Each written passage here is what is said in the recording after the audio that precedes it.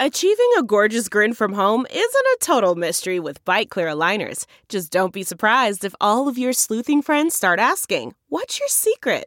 Begin by ordering your at-home impression kit today for only $14.95. Byte Clear aligners are doctor-directed and delivered to your door. Treatment costs thousands less than braces. Plus, they offer flexible financing, accept eligible insurance, and you can pay with your HSA FSA. Get 80% off your impression kit when you use code WONDERY at Byte.com. That's BYTE.com. Start your confidence journey today with Byte. The comfort of your favorite seat is now your comfy car-selling command center, thanks to Carvana. It doesn't get any better than this. Your favorite seat's the best spot in the house. Make it even better by entering your license plate or VIN and getting a real offer in minutes. There really is no place like home. And speaking of home, Carvana will pick up your car from yours after you finalize your offer. Visit Carvana.com or download the app and sell your car from your comfy place. Delve into the shadows of the mind with Sleeping Dogs, a gripping murder mystery starring Academy Award winner Russell Crowe. Now available on digital. Crowe portrays an ex-homicide detective unraveling a brutal murder he can't recall. Uncovering secrets from his past, he learns a chilling truth. It's best to let sleeping dogs lie. Visit sleepingdogsmovie.com/Wondery to watch Sleeping Dogs, now on digital. That's sleepingdogsmovie.com/Wondery. Welcome to episode 249 with my guest Jackie Kashian, recorded live at LA Podfest. I'm Paul Gilmartin. This is the Mental Illness Happy Hour, a place for honesty about all the battles in our heads, from medically diagnosed conditions, past traumas, and sexual dysfunction, to everyday compulsive negative thinking. This show's not meant to be a substitute for professional mental counseling. It's not a doctor's office. I'm not a therapist. It's more like a waiting room that doesn't suck. The website for this show is mentalpod.com. We're going to be getting a facelift pretty soon. I've got a couple of designers working on redoing the site, so I'm very excited about that. All kinds of things you can do with the site. You can join the forum, you can just browse, you can join it and post a gazillion different threads on all kinds of topics. A great way, especially if you live in a rural area, to connect to other people. You can fill out surveys that we may wind up reading on the show. You can support the show financially through the website by making donations or buying a coffee mug or a t-shirt. Or as I like to say, you can just put your thumb up your ass and go fuck yourself, which can burn calories. Started meditating twice a day, as opposed to once a day. When I originally learned to meditate, I was doing it twice a day, and then for some reason, I just felt I guess like I didn't have time to do it that second time. And even though I had heard meditation teachers say, you really, that second one's really important, I was like, they don't know what they're talking about. They only do this for a living. I started a couple of days ago doing the second one again, and I can feel a difference. I feel more relaxed. I feel less stressed out. I don't know if there's this feeling I have in my head sometimes of like a ticking clock, and that I'm just 3 steps behind the rest of the universe, and there's not enough time to do things. And so then, yet somehow I find time to cram in a nap every afternoon. And the other thing I've started doing, which I think is improving my mood, is something I've started doing. Today was the second day I did it, but it has improved my mood, is I say to myself, today I'm going to take care of 3 things that I've been putting off, 3 things that I've been procrastinating doing. And they don't have to be huge. Like today we have this big jar of coins that weighs probably 50 pounds. And so I brought that in and cashed that in today. And it's so funny, such a small thing. I felt such a sense of relief and accomplishment when I went and did that. Cause I look at this jar every fucking day and I say, you really, to myself, you really need to bring that jar in. Cause if there's an earthquake, that's gonna fly in the air and that's gonna kill somebody. And today I did it, and it's like, what was the big deal? That took 10 minutes. Yet, for the last 3 years, I've stared at this thing like, oh, there's no way. What if I couldn't find a parking spot? What if this is the big one that stopped me. What if that machine is no longer in the grocery store and I've got this thing in my car and I got to bring it back in the house? I'm going to have to get a search and rescue team. It's fucking crazy. But it's helping. So maybe you try that tomorrow. Maybe you take Paul's advice and you try to do 3 things. Really small things. Like curing cancer. That might be a big one. Let's do the surveys. This is from the Struggle in a Sentence survey, and this was filled out by a guy who calls himself Anx Hathaway. And about his bipolar disorder, he writes, "It feels like I should not trust being happy because I know I will crash as soon as possible."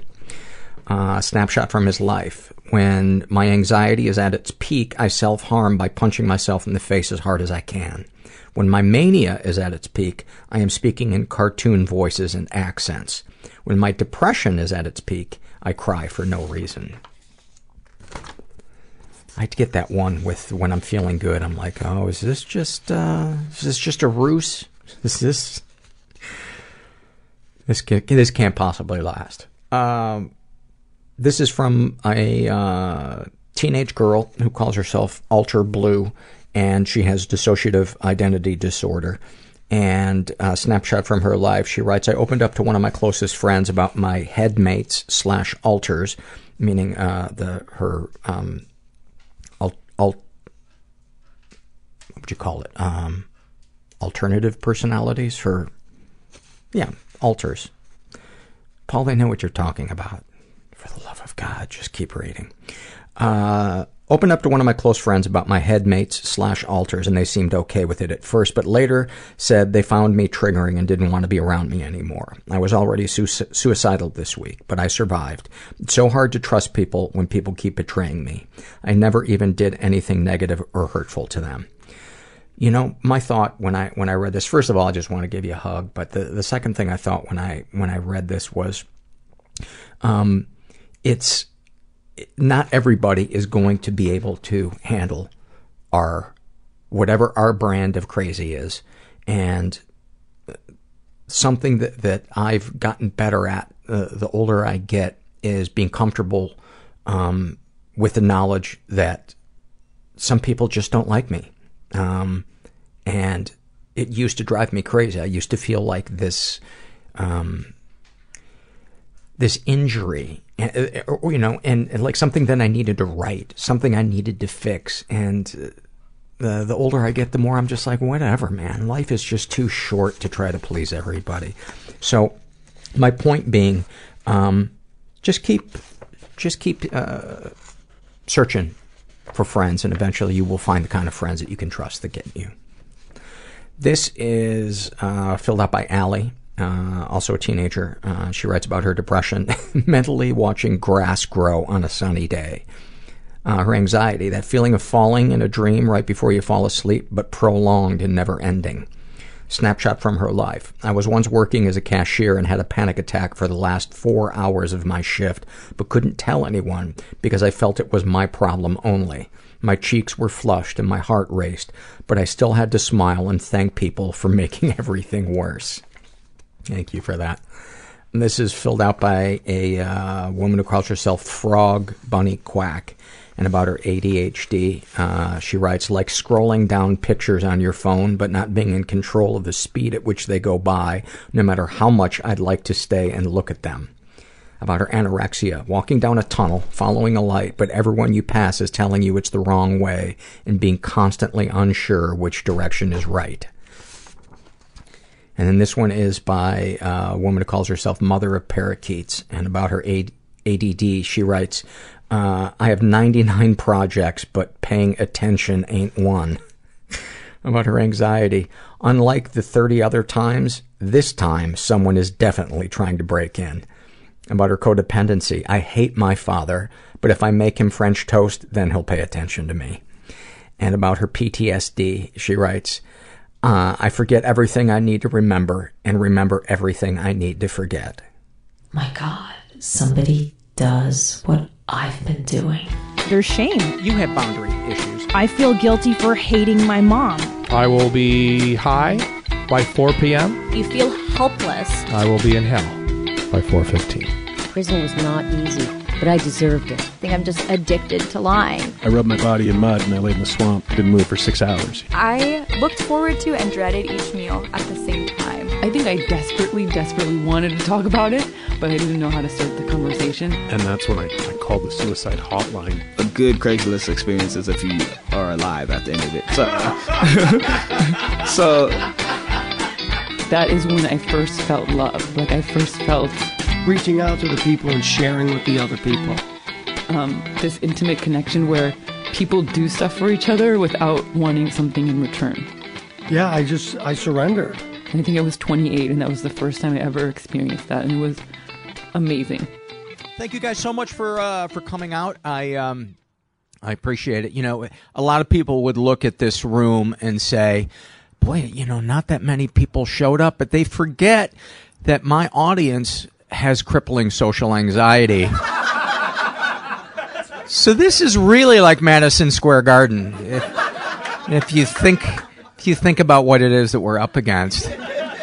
And I'm so glad you guys are here. How about a hand for all the people that put LA Podfest together? I truly mean it's so nice to be included and to be a part of it. I look forward to it to every year. Well, let's not waste any time. Let's get her up here. I'm sure you know her stand-up. You know her fantastic podcast, The Dork Forest.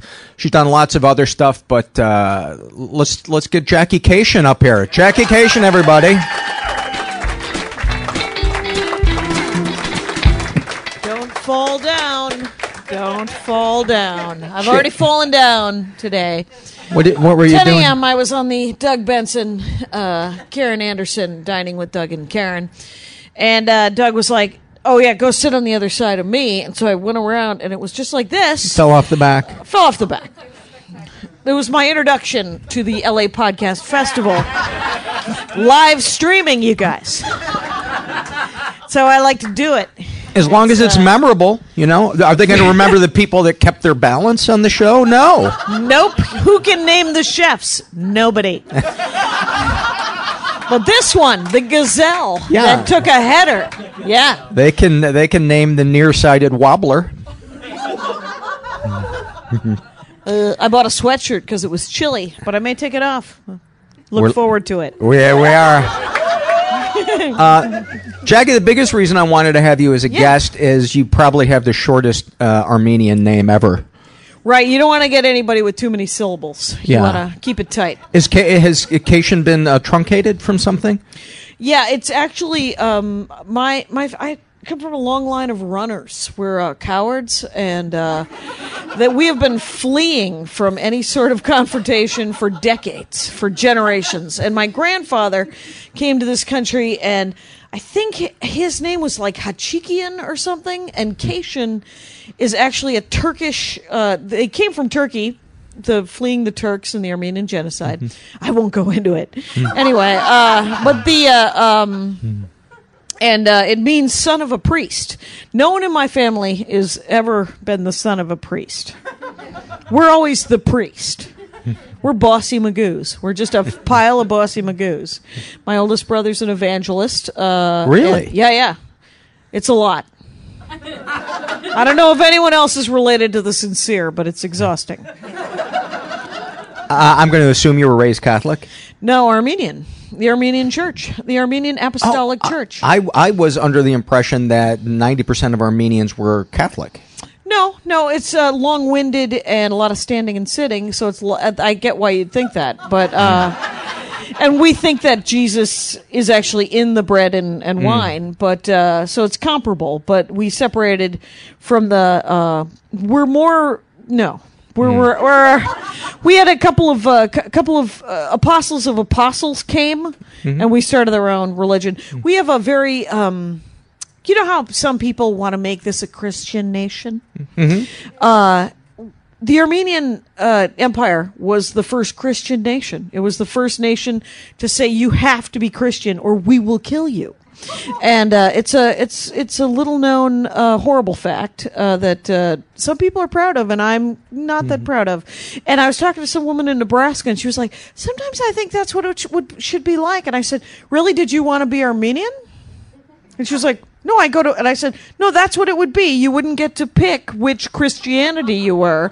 You'd have to be the one that was picked.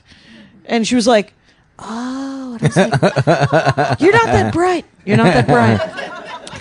Think it through, folks. I'm a big fan of the religions that are just weighed down with ceremony, because that's just a nice way to test your faith. Can you endure 3 hours of kneeling and sitting? And it's a clock eater. Yeah, the Armenian it takes 3 hours. It's 3 hours of sitting around. I went to Sunday school until I was 17 because it took up half of the service. It was actually called Sunday Monday school. It was. Nice one, huh? Paul Gilmartin, you guys. So let's get into what childhood was like for a young Jackie Cation. You were raised on the south side of Milwaukee. Actual city, South Milwaukee. We have our own water treatment plant. We're very proud. Milwaukee. Set those goals low. You can often achieve them. That's it. You got a bar down here. Things are good. No, it's the upbringing of Jackie Cation is fraught with peril. It was good. My brothers would say that I had it sweet. You were the baby. I was the baby of 6. And so my parents, of course, a fairy tale romance. He was 17, she was 15. She got pregnant, they got married, he joined the Marines, and then he quit the Marines right when Vietnam started because he was like, oh, this doesn't look like it's going well. And yeah, as my father likes to say, he said, I'd rather be called a coward than an idiot. And that has actually been how he's lived his life. And he's okay with that. So emotionally, what was it like growing up in your household? Were emotions, did people talk about how they felt, or were things just kind of pushed down? No, there was a lot of shouting before my mother died. She was a hitter. There was a lot of hitting prior to the age of 7. She died. And then my brother, one of my brothers has the darkest, funniest line about it. He said, it wasn't that I wasn't sad that she died, because I was 7, which made him 15, I think. And he said, it wasn't that I wasn't sad she died. It was just the next day there was milk and bread in the house. So it was hard to miss her. That is heartbreaking. It's a little cold, except for that. I didn't. The weird thing is when she died, I was 7, and the next day I had not seen my father since I was 4, so I didn't recognize him when he came into the house. And I remember I was sitting next to one of my other brothers, and I said, "Who's that guy?" And he was 12, and he hits me. He's like, "That's Dad, you idiot!" And I was like, "Oh, wow, what's a dad?" Anyway, I'm just still trying to get over the fact that your mom's successor, that your mom was replaced by French toast, and that was basically that was a move up. Yes, except for that my father remarried immediately my stepmother, and my stepmother. The story is see my published works. Jesus Christ, it's the longest fucking story. What are the published works? There's a thing called Storytime on Bandcamp. It's $1. It's called R.I.P. Nancy Cation, and it's about my stepmother who passed away 3 years ago. And it's audio or text? Audio. Okay. It's just audio. It's $1, and it's because she died like 3 years ago, and my dad did not tell her that he had 6 kids. He was dating my stepmother, and this is how I picture it. My mother dies. Nancy and my dad, who are living together, my dad says, oh, my wife died, which she knew that he was married. She didn't know that he had 6 kids. And so I get the kids back, I hear him saying in my head. And Nancy Cation going, what kids? And he goes, and my father's the kind of guy that assumes that he's already told you. So I'm sure he was like, the kids, Terry, Philip, Scott, Russell, Darla, Jackie, the kids, get them back. I got them back. And then get this, Nancy Cation marries my father. Not 1 year later, and you're like, well, there's a good reason to never take her advice about men. Because she loved my father with the power of the sun. She loved him so much. And so she worked her ass off to raise us. And she did an amazing job. My grandmother was like, she saved your lives. And I was like, very possibly. She was a great loss to the Austrian army. She, there were charts and graphs and French corners on the beds and a lot of... I don't even know what that means, but I like it. There's rules. Anybody else know what that meant? She was a great rules. A lot of rules. There was like we all had chores, and like washing dishes was assigned. It was like working at a restaurant. My sister and I once a week would spend an hour folding napkins into triangles, and there was a lot of chanting: wash, wipe, and put away. Live to eat another day. Don't help unless you're asked, and when you're asked, do it right. And she was constantly yelling, and she was hilarious. She was a very, very smart, funny woman. Intentionally hilarious. Yes. Yeah. But sarcastic, and she was 26 years old. My oldest brother was 17. My father was 35. And so she was like, keep it together. All of us, none of us. And she was like, and I remember her telling me that she never wanted children. I was 8. And she was what'd that feel like when you heard that? A little ouch. I'm right here. You said that out loud. That's an inside your head voice. What the fuck? And I was like, and she said, we're in this together. I never wanted children. You certainly can't be enjoying whatever's happening here. But we're going to do this together. You will be raised. You will do your homework, and we're going to keep it together. You're going to do you're going to do your chores, and I'm going to take belly dance lessons. And so every Saturday we were awakened to our chores with the sound of an album called Make Your Husband a Sultan.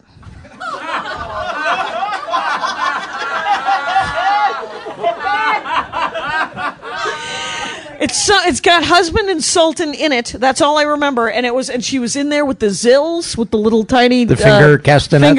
Ting, ting, ting, ting, ting. And she was shaking her ass, and it was she had some good work. Did she yell while she belly danced? No one needed to. The Lebanese band that was playing on the turntable was doing all the sultan yelling you'd ever want. And so we all got up and did our chores, and that was that. So let's talk about like emotionally what you remember feeling. What kind of feelings do you remember feeling as a kid? Particularly negative ones, and how would you deal with them? Did you experience sadness or longing? Oh, yeah. Well, here's the thing. So I have almost no memories before the age of 6, which of course a bit of a trigger and a bit of a red flag. And then I remember I was in 3rd grade when they got married, and 3rd grade was terrible. I had half a year in kindergarten in one school in our little town, half in a different school. Then we moved 1st and 2nd. I was in a 3rd school, and then we moved back to one of the other schools for 3rd through 6th. And 3rd grade, my teacher was a woman who was very stern, but she had no. If I were a child, I would be up to the gills with Prozac and Ritalin, and I was a mess of a kid, and I would have temper tantrums, and then I would send myself to the principal's office and go and hide underneath the secretary's desk. Seriously? Yeah, I was 8 years old, and I the door, those glass doors that you hit with your hand to make the bar go, and then it opens, and they're usually all glass. I broke 2 of those with my foot, because I was just kicking the shit out of the door. So you were an angry kid. There was nothing but anger. It was nothing but rage. And until probably 14, because what I did when I was about 8 years old, Nancy, when Nancy came into our life, she started reading to us. And it was like an entire world opened up. I was like, oh, I can check out entirely by just reading. And so I started reading when I was about 7, and I could read before that, but because I'm the youngest, and you end up getting stuff. But it was, I didn't stop reading. I mean, it's still a place where I hide. Reading and rereading. The anger that you were feeling, if you could have found a way to express what it is that you were feeling, what would you have said at 8? Well, the greatest fear when I was about 8 years old was that I would be sent away. And why did you think that was? Because they sent my oldest brother away. For his behavior? Yeah, he was violent, and he was 17, and he went to some sort of juvenile home. He's the evangelist, and he had this crazy, like, when Nancy came into our lives, there was a year when she didn't live with us, and she was like, and Terry was like 16 or 17, and he was a player. Him and my brother Scott, who's this two kids younger than him. Nancy told me once that she came home and they had 2 naked 15-year-olds, and Scott was 14 and Terry was 17, and there were 4 of them just naked, frolicking in our shitty apartment. And she was like, "It looked like fun. I'm not saying, but it's not okay. It isn't okay." So. And then my dad was like, you can't be a little asshole or whatever. I don't know what it was. And then Terry took a swing at him, and the next thing you know, Terry's gone. And so Terry went to juvie, or he went to some farm up north where they send dogs. I don't know. But so the idea is that if you kept your head down and if nobody noticed you did your work, you didn't talk too much, and when you did talk, you were entertaining. You would be fine. You would get fed and clothed, and things would work out, and Christmas would come, and you'd get a new blanket. So would it be fair to say that some of the rage was that, even though it may have not been conscious in your mind, but that there was rage that love was conditional in your house? Entirely conditional. And I've worked through it. I mean, I've done all the work to find a way to love these people, right? Because there's no unconditional love. I have never experienced unconditional. I mean, that's why people get pets, is because that is the only unconditional love in our lives. There are 2 words that go with unconditional: love and surrender. And so the only way that I was ever able, for years I was never able. My brother Scott would say that he loved us. He was like, because we were very Lord of the Flies when my mom was alive, because we presented a united front out here, but the infighting was brutal, and Scott and Terry, and they were constantly talking about how, we got each other's backs. We're family. We love you. We love each other. I got your back. And then they would beat the shit out of each other, and you were like, this doesn't seem like anything I've ever seen on the Brady Bunch. They have 6 kids. It seems all very lovely. You haven't seen the outtakes. Oh, I remember the first year that Nancy lived with us, 2 of my brothers, my brother Phil and my brother Scott, were fighting, and they had broken the kitchen chairs up. The spokes in the chairs. They had ripped the spokes out of the chairs and were beating each other with them. Did they think they were in a saloon? They thought they were... And my sister was trying to stop the fight because she's always been Was she dressed like a whore at the top of the stairs and pulled a Derringer out of her bra, and everybody stopped and looked up? Now, she couldn't stop him, so she called Nancy at work, and I was hiding underneath the kitchen table, and I remember Nancy saying, I could hear her over the phone scream, "Put one of them on the phone." And Darla handed the phone to my brother Phil, and Nancy yelled at them, and then she said, "Hand the phone to Scott." I could hear her, and she yelled at them separately, and she stopped the fight. She stopped a fight from across town, Paul Gilmartin. From that moment on, I was Team Nancy. Because there was peace. She sounds like a dynamo. She was amazing. She was, she was not... She was, someone once... Tom Papa was talking one night about how his wife was crazy. But she was crazy because he and their children had driven her crazy. Because that's their job. Their job is to drive the mother crazy. Because the mother is the only person who wakes up knowing that there's shit to do. Everyone else gets to just wake up. And wait to be told to do shit. Right. Right. And every day Nancy would wake up going, I got to get these people out of here, and then I got to go to work, and then I got to start dinner for tonight, and then I got to come home. And then eventually my dad would come home, wandering in and out of our lives with a bag of money. And because he was a very 50s kind of dad for a guy who was a dad in the 70s. Because his whole thing was, well, I provide the financials. And do you think he was a philanderer or a drinker? Or we know that he's a philanderer. Yeah. My father, he's to this day still, when possible, getting some action. 78 years old, working the ladies. Sure. And but he had a gambling problem. Mm-hmm. So there was sometimes there'd be a lot of money, and then other times there would not be any money. So, what do you think you would have screamed if you could have verbalized when you were kicking that door? What do you think you would have? Well, said? I know a regret I have now is that sometimes my father will say the same things that he has never changed. My father does not change. There's no reason for him to change. Things are fine in his world. He doesn't have to worry. I mean, he is optimistic in the face of fact. He is genuinely, my father's slogan is, every day's a holiday, every meal's a feast. You can't have a bad day with Elliot.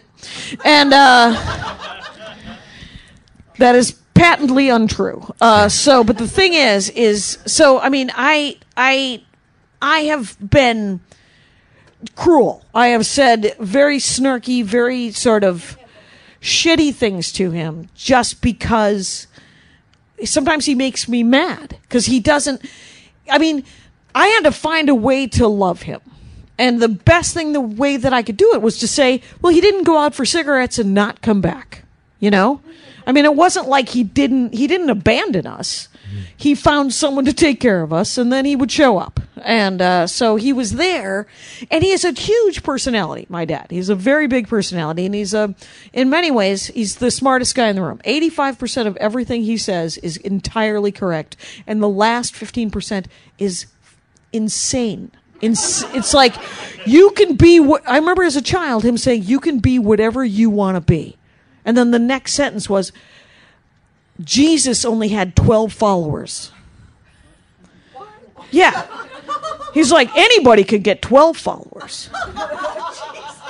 And you're like, did you want us to start religions? He's like, I'm just saying you could. And he would say things like, you can do whatever you want in life, which is a beautiful thing to tell a child. And then the next sentence was, as long as they don't catch you. So literally, the boundary is when you get caught. And then when you get caught, well, how are you going to talk yourself out of that? And then if you talk yourself out of it, you get a pat on the back. And you're like, but why was I doing that? You know, I mean, I remember when I was like 14 years old, I sold student council candy bars. And there were two rules for student council candy bars. They're 50 cents each, and you have to sell them on campus. You can't sell them off campus. I was selling them off campus in front of Kmart and Kohl's. I would walk from one to the next for $1 each. And at every bar in South Milwaukee, Wisconsin, in between them. And I was 14, 15 years old. And I thought I was such a great salesperson, not realizing that a 14, 15-year-old girl in a bar with tired factory workers asking for $1, that's a win. That's a win for every guy. He's like, sure, can I touch your arm? Yes, you can. And I made like $70 a day for weeks until finally pride was my downfall. I bragged about it to Holly Habonic, a name that still burns. It still burns. Because she narked on me and she told the principal, and I got called into the principal's office, and he said, I hear you're selling candy bars off campus for $1 each. I thought I was in trouble for selling them off campus. I didn't think I was in trouble for selling them for double the price, because that's just good sales. That's just, so I said, yeah. And he goes, well, I'm going to have to tell your parents. And I said, well, they know. And he looked at me like I had been raised by wolves. And he goes, they know. And he said, you know, that's stealing. And I said to him, well, you're getting your cut. And I walk home. I'm expelled. I get suspended or expelled, and I'm walking home from high school. It must have been sophomore year, because I'm walking home from high school just crying, thinking about killing myself, throwing myself in, because my mind has been like, but the world is upside down. I'm in trouble for selling and being successful. It doesn't make any sense to me. And I get home, and my dad and my sister are sitting on the couch with these very stern looks on their faces, and I walk in, and I'm just tear stained, and I'm like, hey. And they both burst out laughing. And my dad stands up and pats me on the back and says, dinner's on you.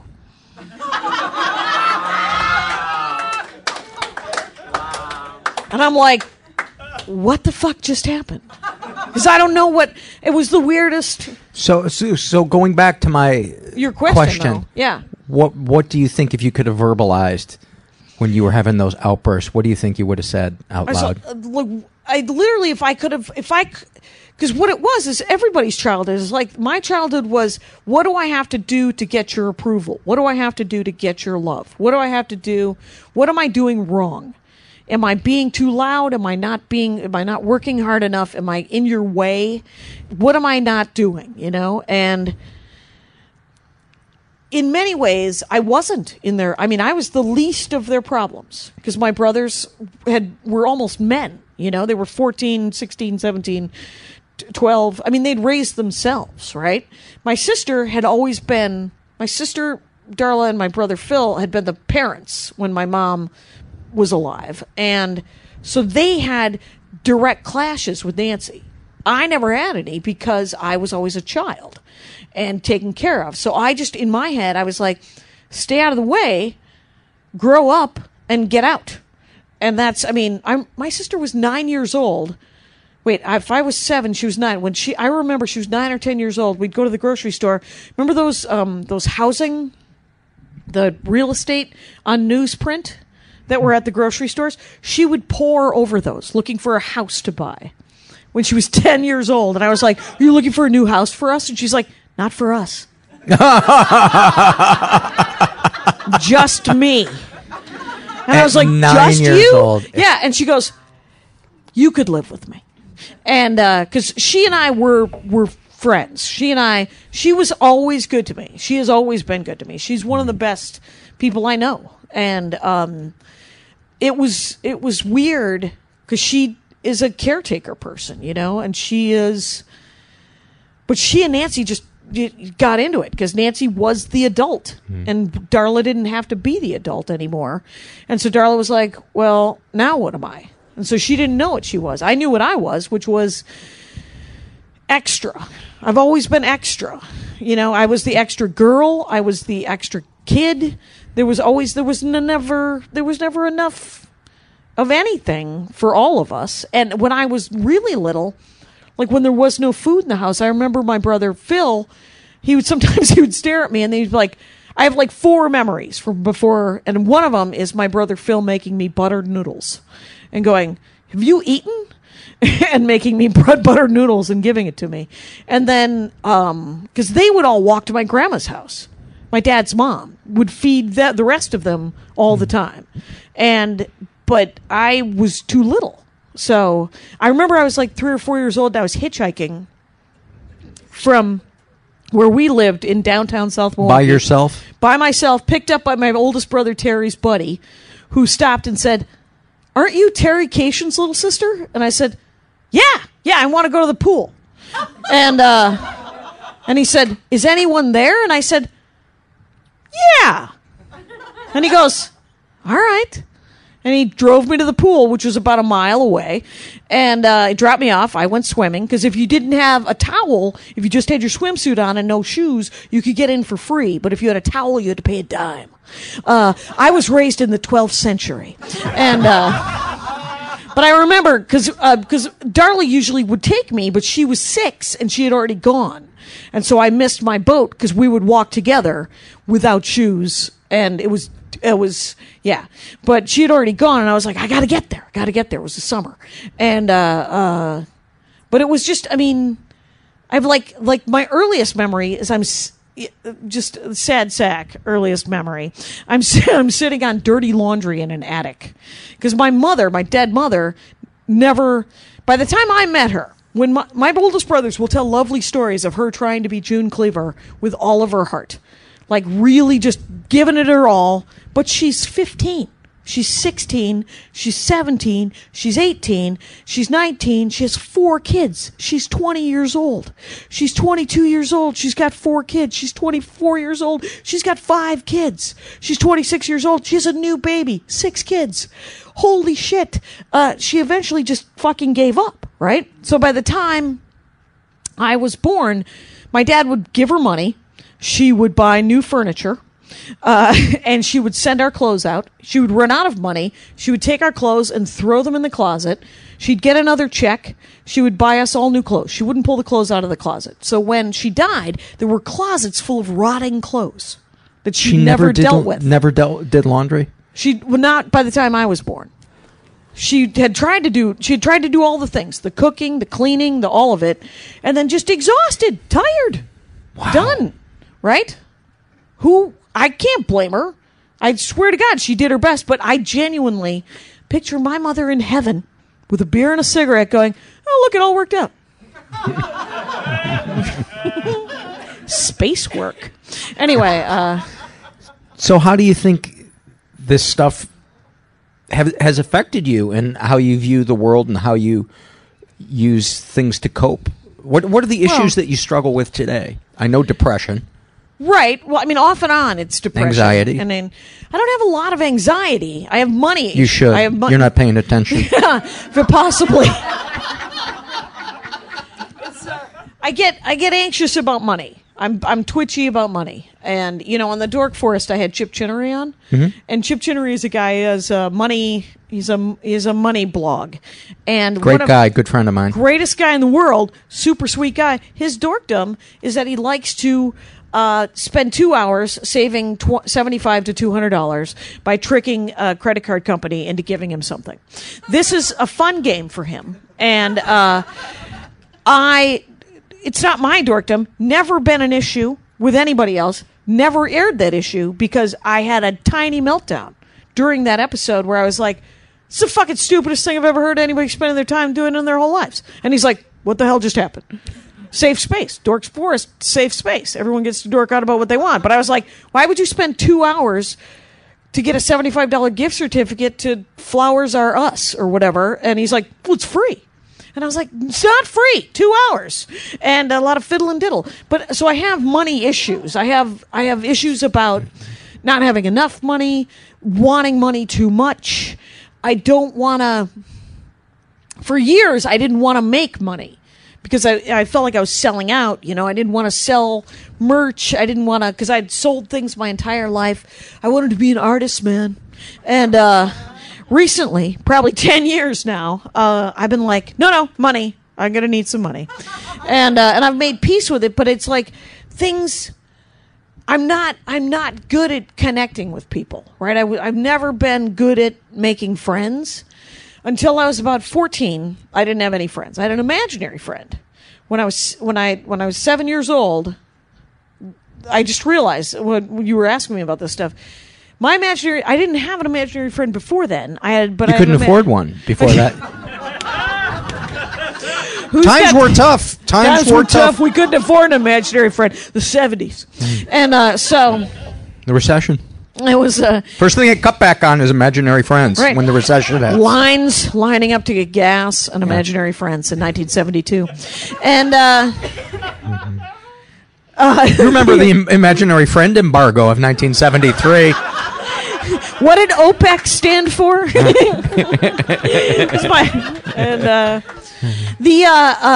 No, but I got it. His name was Steve. I was 8. Steve was 12. Steve had a motorbike. And that's my imaginary friend. And I had my imaginary friend for far too long, till I was about 12, 13, until Steve became my imaginary lover, you guys. In other news, a different podcast. Anyway, so because I've just been thinking about this, because since you were talking about it, because friendship was not, I didn't have any friends. I had kids I played with in grade school. The neighbor kids, I played with them, and they were my friends in the way that little kids are friends with each other. And then we went to junior high, and they all got lives and friends, and there were tables of people who sat together. And but when I was 14, I remember, because my sister made me join things. She was like, you will be joining things. You will be in the debate team. You will also be in student council. You will stay in band. You will do this. You will do that. And she was the boss of me. And so when I was 14, I was on the basketball team. And I was doing laps around the track, reading a book while I read, while I did it. That is so adorable. That is so adorable. But you know what I was reading? The Bravest Teenage Yanks. It was a nonfiction book about teenagers who won medals of honor during the Civil War that were for the Union. Anyway, God bless you for not reading Are You There, God? I never did read that. No? I never did read that. But I mean, think about it. Today that happens. Kids are on their phone while they're doing laps. I'm sure of it, right? But I was, this is an early adopter of antisocial behavior. 14. You basically had an analog phone. Yes. And the coach came over and she was like, What are you doing? Put the book down, run with someone else on the team. And I was like, boo-hoo, I don't have any friends. And I remember her looking at me. Did you actually cry? No. Okay. Oh, no, I can't. But thank you. But the thing is she said, I'd say boo-hoo because I was all emo. Because, you know, when you're like 13, 14, you feel things. And I was like, I don't have any friends, in that petulant kind of teenage voice. And I genuinely remember her sighing and going, what? You don't have any friends? And she just stared at me genuinely for like a beat. And then she said to me, are you friendly? And it was like a light bulb. I was like, no. No, I am not. And I'm surprised she didn't laugh in my face. That's like the simplest interpersonal math problem ever.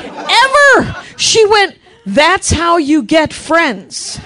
You have to be friendly. And I was like, and since then, I have been working on it. It's a line, of course, remembering to be friendly, to Stalkerville, to the sweet spot of friendship where you listen to other people. Huh? Learn skill. Do you struggle with nuance? Are you somebody that tends to be kind of an all or nothing black and white thinking, or is nuanced thinking and behavior easy for you? I don't know what that means. Do you mean, am I super judgmental? Because I am No, not. are you like, I'm not going to do any of this, or I'm going to compulsively do this, or I'm going to think that I'm the worst person in the world, or I'm going to think that, No. I am incredibly balanced and half-assed. So I will try anything, not finish it, and be okay with it, and then try something else. Oh. And you should see my house. It is a crime scene of unfinished projects. I'm not kidding you. There are curled up boards in the back from where I tried to dig a drainage trench 4 years ago. I haven't even thrown away the boards that covered up the thing when I knew I needed to give it up, because I was like, I can't finish this. Do you feel bad about it? Not really. See? But I look at my backyard and I feel shame about it when I look at it, but not enough shame to actually do something about it. That's the sweet spot I'm in. Is it's not the shame and the fear have just got me in this fucking cesspool of stagnation. I don't know how. Do people really find shame some sort of impetus? Oh yes. Okay. Shame, the great motivator. The great motivator. He wears a turban. He teaches ladies how to belly dance. Right. You put a quarter in and he tells you what you should be ashamed of. Zoltar. Yeah. He tells you your future.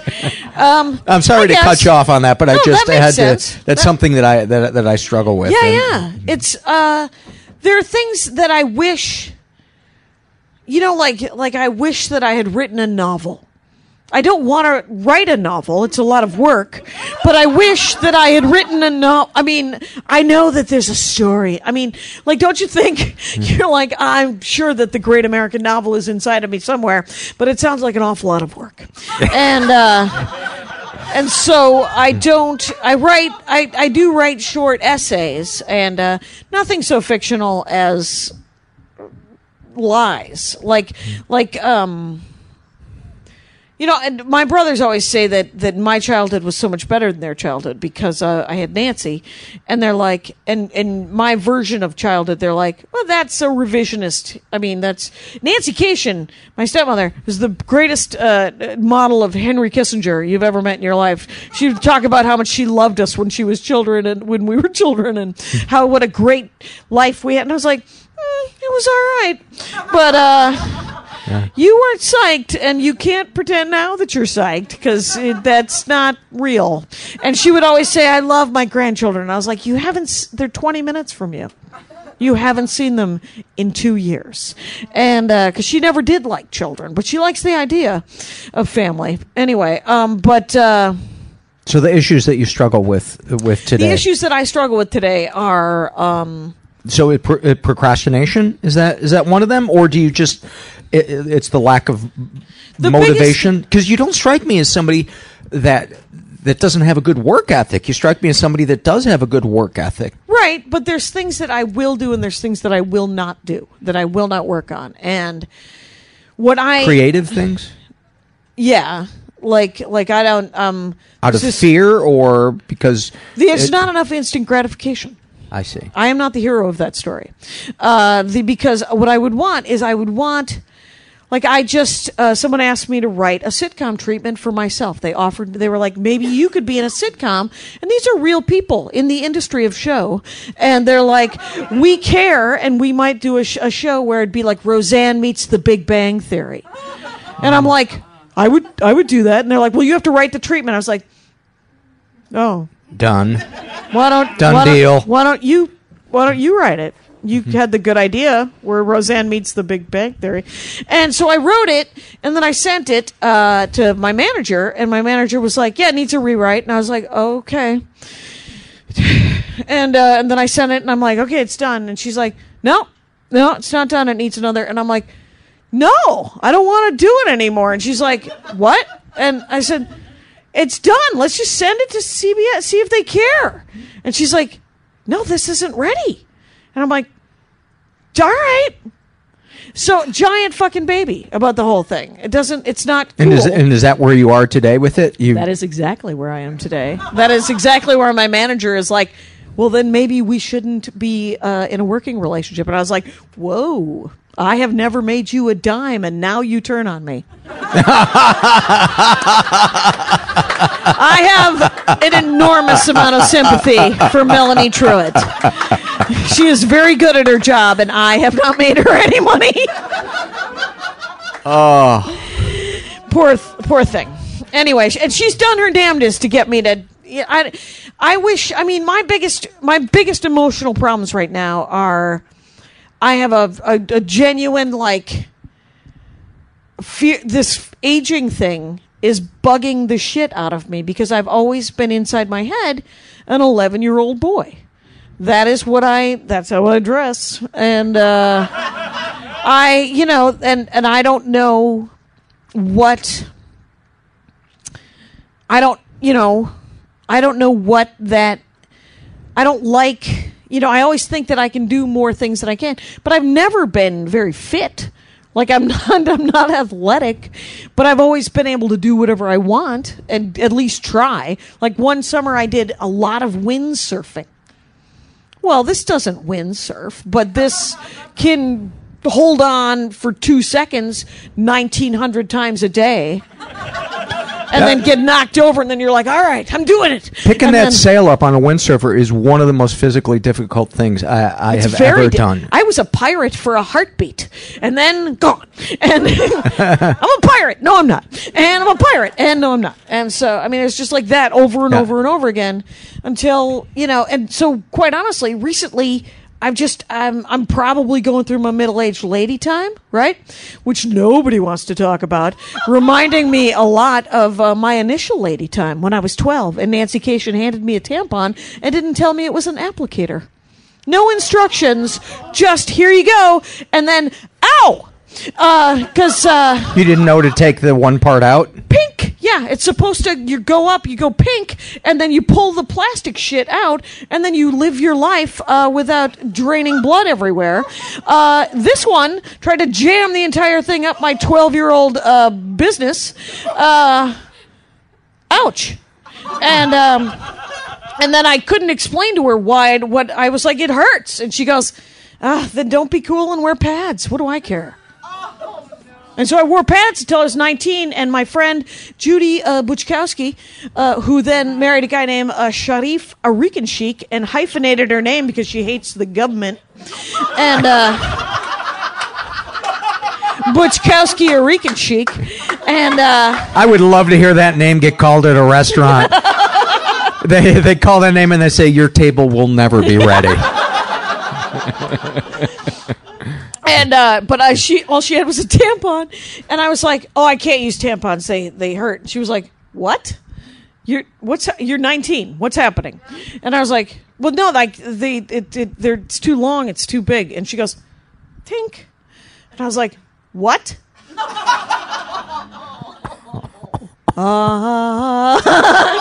It's like a giant reveal, and then 30 years of being a grown-up lady.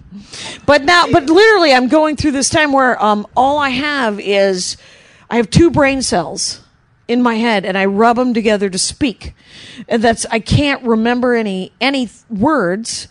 The only thing I could actually do very well is stand-up comedy, which thank God, because that is my job. But when I'm talking to people and my husband and people in my life, I have no patience. I have no tolerance. I have very little kindness.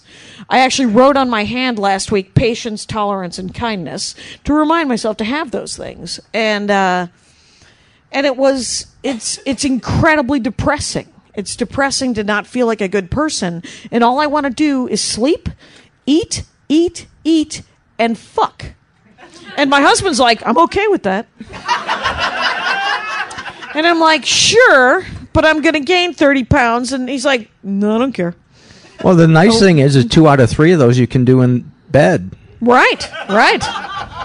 Actually, you could do all 3. It's just whether you just need a little vacuum handy. I hate vacuums. I'm like a cat. It sounds like untreated depression. I'm no doctor, but well, I think it's just perimenopause. I think it's is it? Yeah. I mean, though I'm told that I could probably take some sort of reefer medicine and then become emotionally right there for a while. Do you take birth control?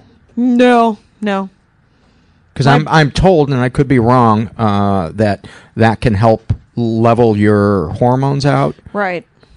Is that true? Yeah. That's what I was on birth control once when I was 19, and I became but irritable. You put it in your butt until your friend told you. And I was like, that's not where it goes. But I don't want to have an ass baby. No, Jackie. We got to go back to the drawing board. Jackie. Here's too much information. Tab A, slot A. Jackie Cation.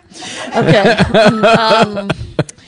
So you're struggling with perimenopause. So I guess I'm struggling with that, which is making me feel not good about myself because I'm sleeping too much, I'm eating too much, and so I'm gaining some weight, and I'm not exercising at all. And you're snapping at people. And I'm snapping at people. So some friend of mine, I had lunch with him the other day, and he is a hothouse flower. He is a very, and he was telling me a sad story, and he was crying, and then he said, I'm sorry for crying. And I said, well, I would cry if I could. And he was like, what?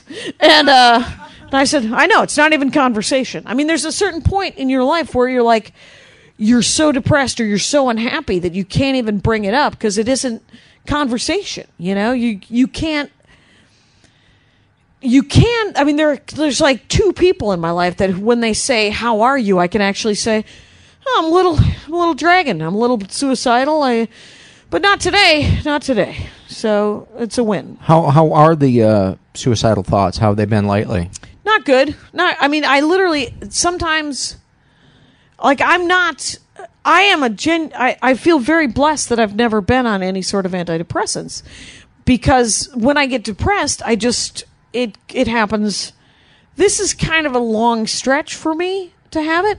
It's probably been 9 months of me just off and on kind of going, it's exhausting, but it's not, I don't know how to fix it, except for I know, here's the best thing about it, is that I know that it doesn't last.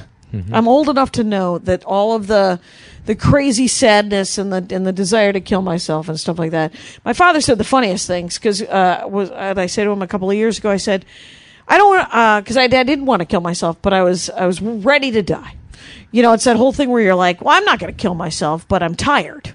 Mm-hmm. So if I died, I'd be okay with it. And my dad goes, yeah, that's your 40s and 50s. In your 60s and 70s, you're like, just one more day, God. And my dad's 78, and he's like, I can live. It's going to be good. I'd like to live. And so... On a bad day, how many times do you think about suicide? Once all day long. It's a low level all the time. On a bad day. On a good day. On a good day, I don't think about it at all. It's not. And I've probably thought about it twice in the last 2 weeks. So once a week. Yeah. That's not bad. Yeah, a little judgment. No, I think no, it's empathy. Sympathy. It's sympathy. Yeah, I think it's empathy. Yeah. I don't know what's the difference between sympathy and empathy. Probably one's more proactive, probably. Yeah. Sympathy seems a little more passive. Empathy seems a little more, it's okay. Would you like to be able to cry more? Yes. I know that when I lived alone, there was more crying jags. It was easier to just have a crying jag. Yeah. Now that my husband, we both work from home, it's very hard for me to go, hey, I'm going to take an hour and have a crying jag. No, you keep working. Because he wants to help. He is a good person. He loves me, and he would like me to not, but he's also very good about knowing that I need solo time, because I'm I've always been alone. He is the first relationship I've ever had, and we've been together, it'll be, I think 11 years, but 9 years married next month. And he's completely not, he's as sane as any of us, but he's like an adult man. And so he has had previous relationships. He is not a comedian. He has social skills. He has had long-term relationships. He has had short-term relationships. He is the kind of guy that gets married. He's a serial monogamous guy, and so he is, I'm very lucky and blessed, but he is also he's not controlling at all. So when I'm like, I'm going to need you to fuck off for an hour or two, he's like, and I'm gone.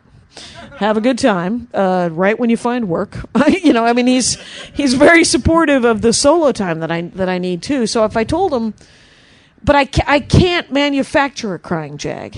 Do you ever go to him when you're really sad? Or is it something where you're like the wounded animal that just wants to go retreat into the bushes? We joke a little bit about how sometimes he could tell that I'm hurt, and he's like, and I said, yeah, I'm like a wounded bird that you try to get to hand. And he's like, yes, to hand. And so, but it's like, one time, he does things like he says what he needs. I occasionally fall into this thing where I assume that he is a psychic. God, I do too with my wife. Right. And so he's like, because we both have families that need support. And so his moms live in the middle of California. And he was like, I'd love you to come this weekend. I know it isn't convenient, but I'd love you to be there for me with my moms. And I'm like, I don't want to. Yeah, but of course I will, because we are in this together, right? And now I, on the other hand, was going back to Milwaukee with my brother, and I didn't want to go.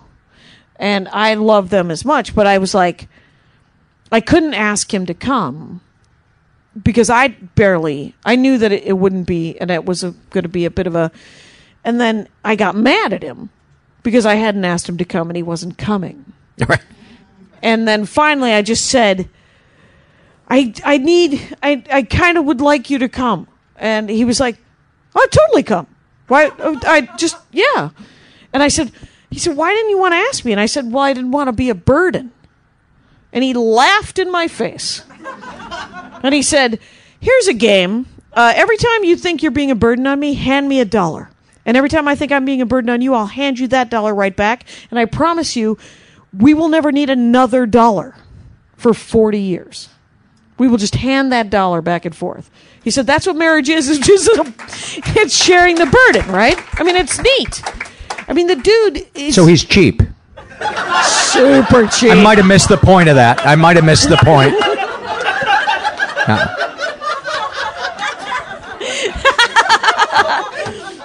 Yes, I'm wearing the same dress that I married in. I haven't had a new handbag in months.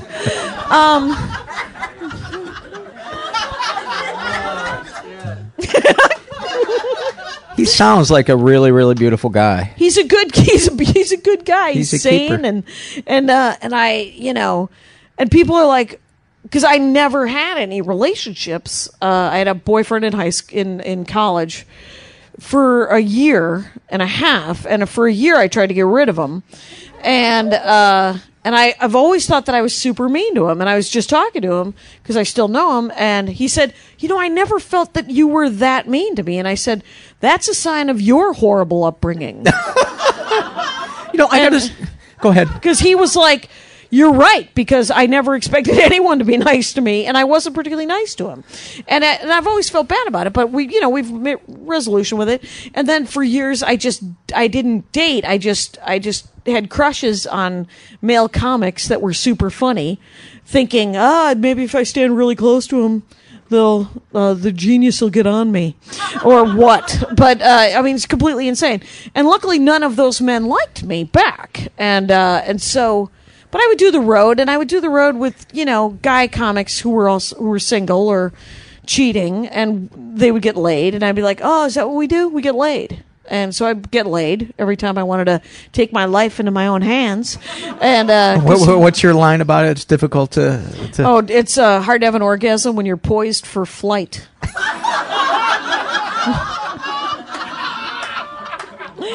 And, so fantastic. It's so fantastic. First time I heard you do that joke, I was like, it's true. You want to get laid. Who doesn't need a tune-up? Everyone needs a tune-up every now and then, but you're just like, I got to get super drunk and then take my life into my own hands and go into this room with a genuinely, usually perfectly nice man. I was always very lucky that I would pick usually some perfectly nice. And every time we'd get to the point where I didn't want to have sex. Like, I remember one time the guy didn't have a condom, and I was like, nope, my people are fertile. And he was like, well, he took not that he deserves a medal, you guys, but he took no for an answer. And then he said, I'll go get condoms. And I was like, oh no, I'll be passed out by the time you get back.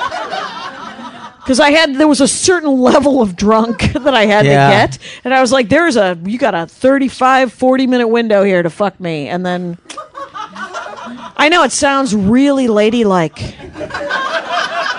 Don't you all miss that you didn't know me when I drank a lot? And you've been sober for a while. You've been sober for how many years? 17. That's fantastic. This month. If I stick it out. What has sobriety given you emotionally? Sanity. It's given me a lot of... the thing is it's really taught me how to be a decent person. Because the thing is because I used alcohol to medicate, right? I was like, I want to check out. I don't want to deal with... Because I remember when I first moved to Los Angeles, I would get so drunk. And I don't have great conversational skills anyway, right? So I would do a shot and a beer. I would ask you about you. If there would be a lull in the conversation, I can't take silence. I'm not good at it. So I remember being at a party, and I was talking to this woman, and so it was some work party. It was like a Hollywood-y thing, and I was like, we had exhausted our conversation. I said, all right, we're at that point where you got to start talking more, or I can do material at you.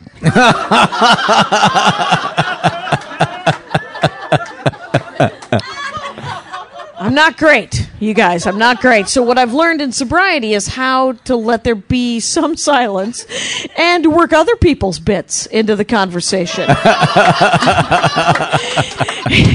Like as information, as sort of friendly, sort of, oh yeah, that reminds me of a Tom Papa bit that I just told you earlier. Or, have you guys heard Baron Vaughn's new joke about crickets? It's great. It's a really good bit. And I mean, like, it's sort of like other people talk about movies. They talk, there's like water cooler conversation. Small talk. I'm not particularly good at small talk. But that is my small talk, is me telling... Yeah. There's great comics out there, you guys. Let me tell you about Laurie Kilmartin. She's working it. Anyway. Love Laurie. Great former guest. Yeah. Oh, good. Yeah, there you go. Total. As my dad used to say, my brain just went to screensaver. Nice reference. What do you feel you've gleaned from therapy? Oh, right. Because I had intensive therapy.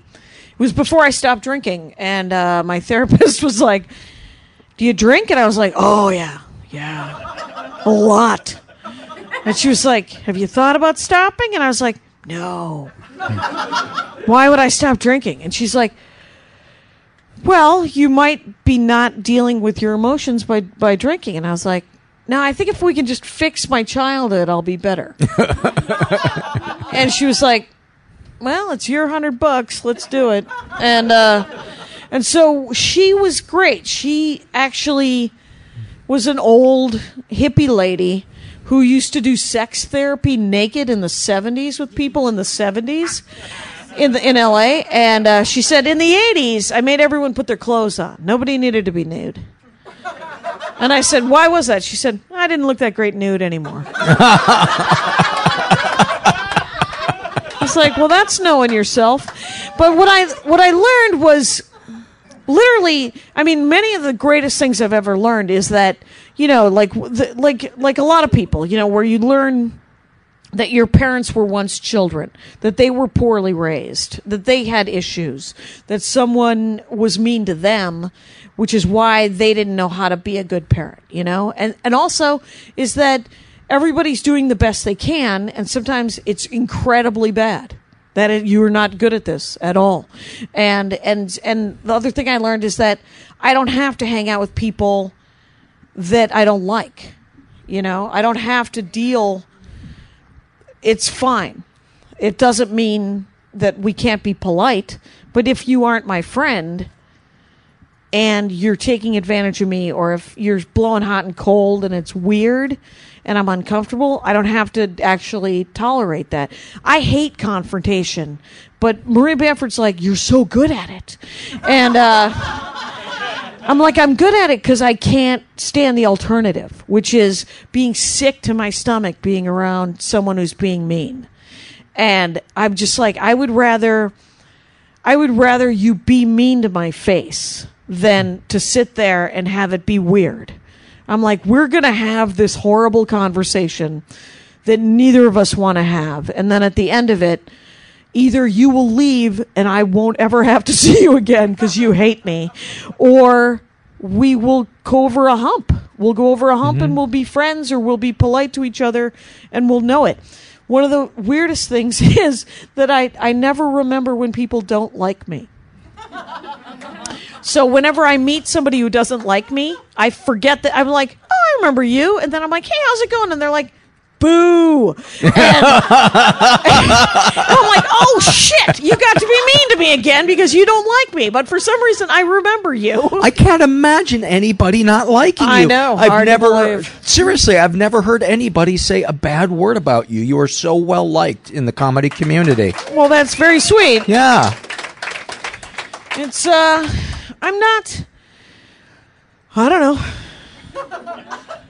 I mean, my self-esteem issues are more related to, I have a great, because I've done bad things, because I've been mean to people, and because, like, I went to Target and I got a Star Wars The Force Awakens t-shirt, and I got it at the end of August, and they didn't charge me for it.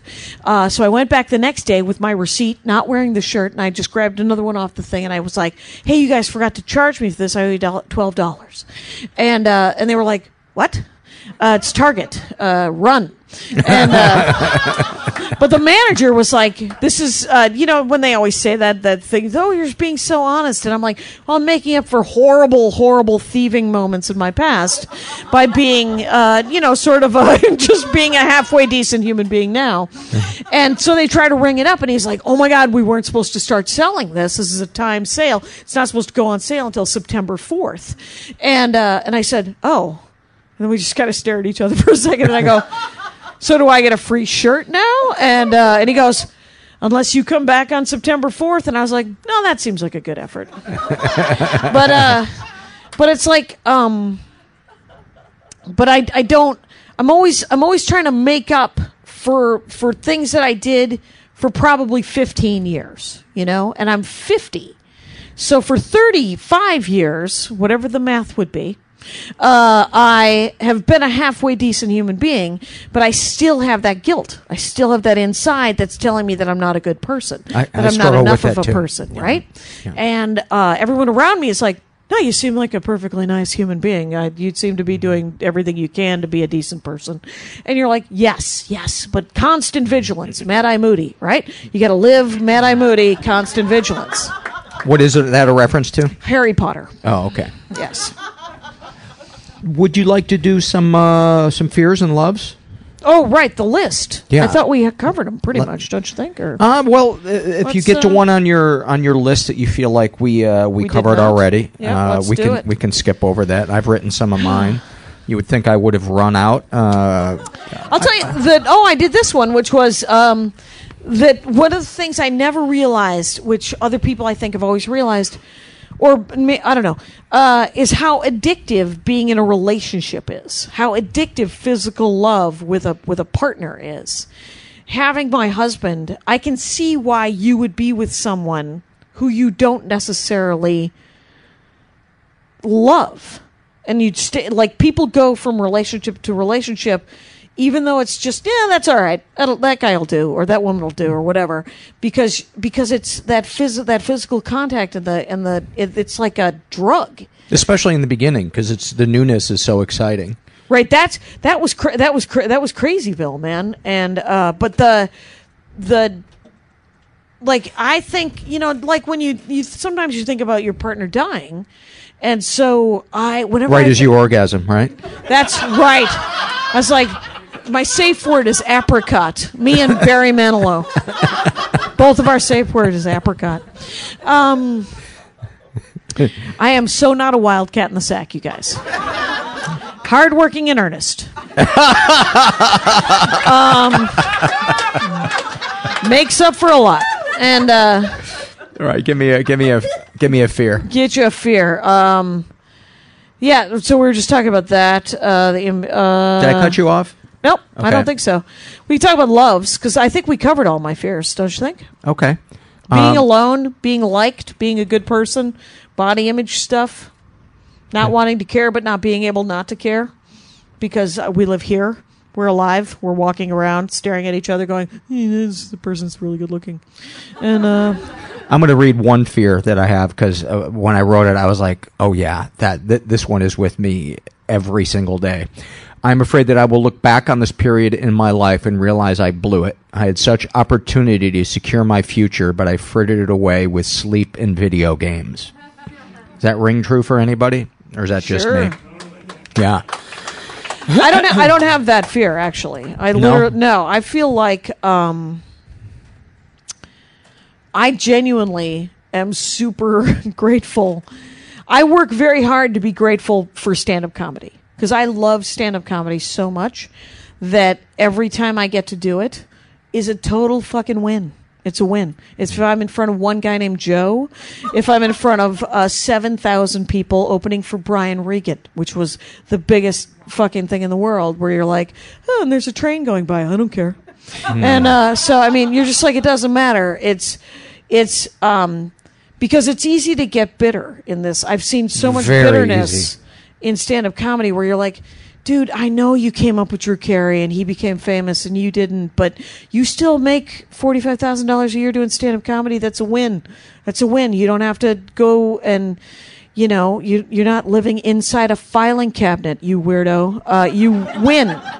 And that's a pet peeve where it's constant vigilance, trying not to be bitter about that. And I'm constantly reminding myself that if I had to, I could get a day job. I could still do stand-up comedy, but I have all of my thumbs. I can answer phones. It's not, you know, comics who say, I could never do anything else for a living. You're like, that sounds like laziness. That doesn't sound... Get a fucking job. It's what are you, nuts? Anyway, so... Let's do some loves. You got a love? Yeah, I'll start off with one. I love being around my friend Pat Francis because we both act like 8-year-olds, and it's so rare that I can laugh until my face or stomach hurts, and it's so nice to be around someone who is so completely in the moment. Yeah. If you've never listened to his podcast, it's called Rock Solid.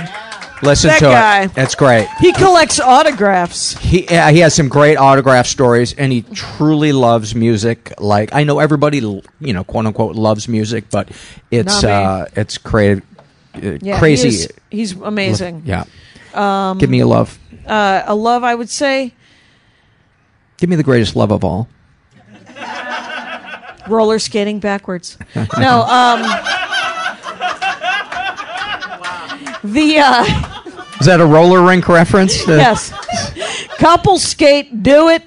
Anyway, I would say the greatest thing I love is... Well, that's a dream. That's not a love. Dreams are okay. The thing is, when you were saying that, I love and miss my friend Maria Bamford. Bamford, she's got work right now, and so she's working nonstop, like 10, 12 hours a day.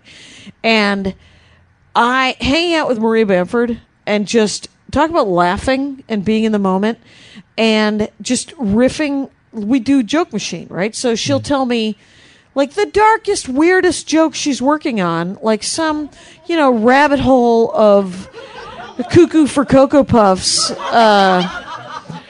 premise, and then I'll tell her my whatever weirdo thing. I'm time travel. Let's do it.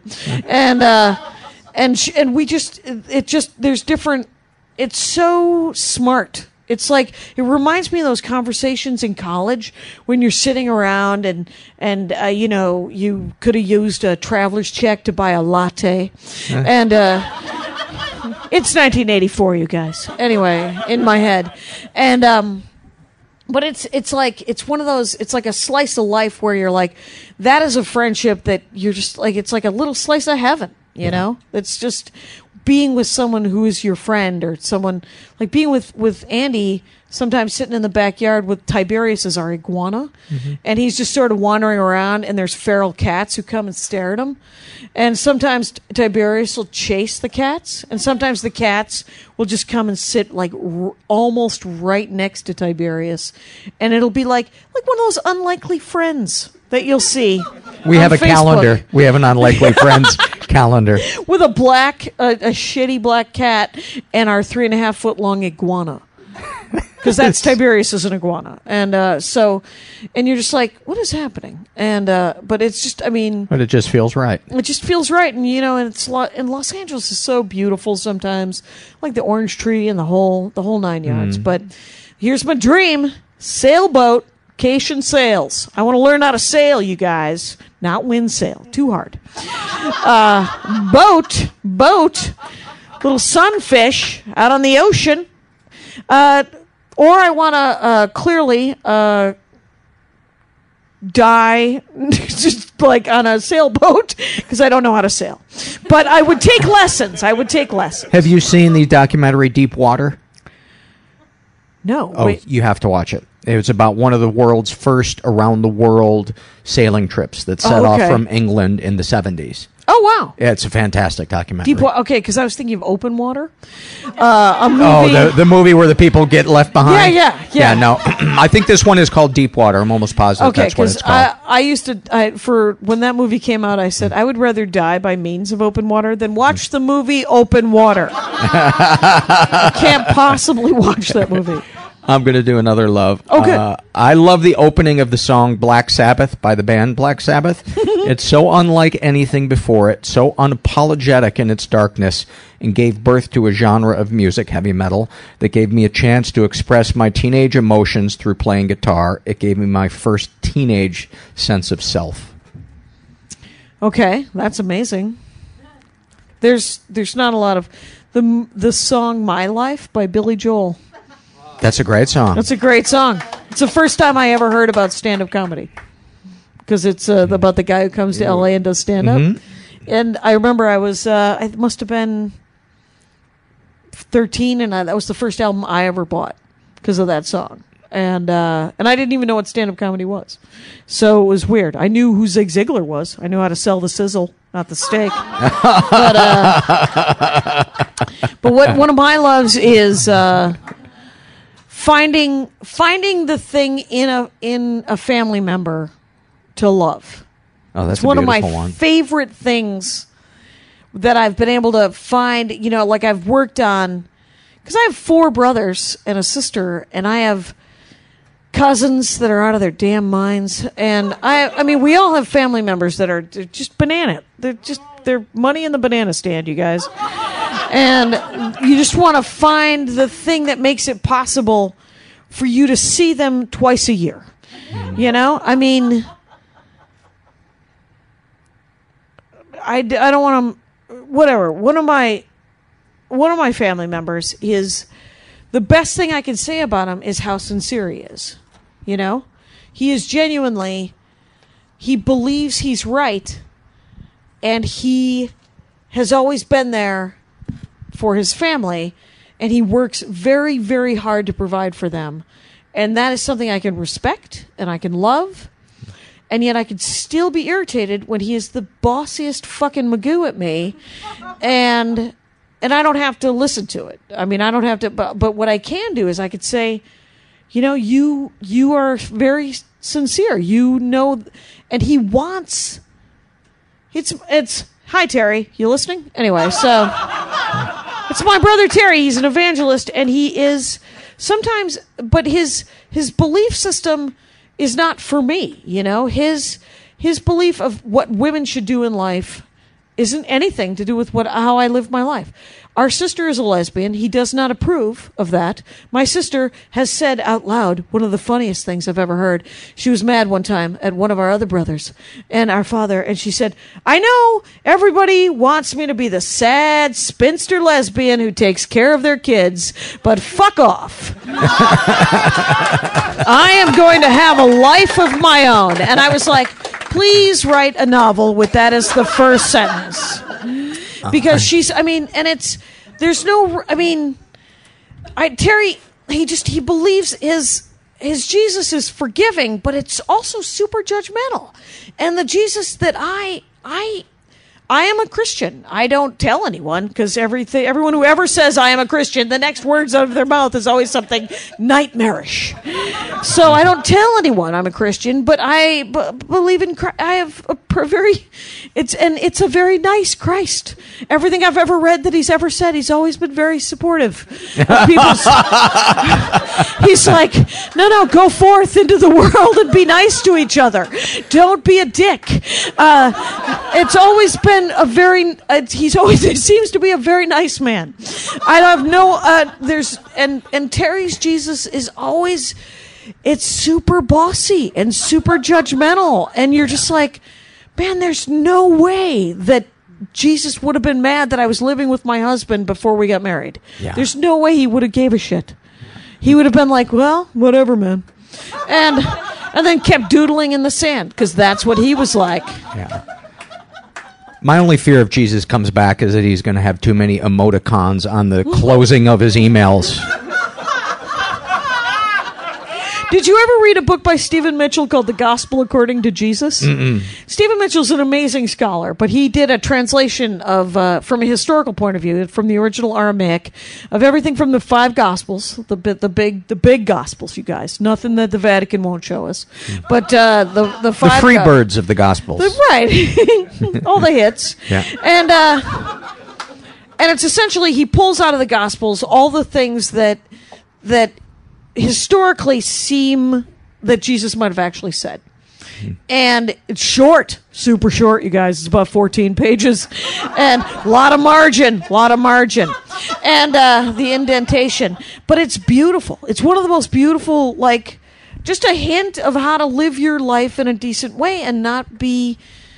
It's just, I mean, there's just... Not be super judgmental and right, exclude other people. Yeah, just genuinely decent. Yeah.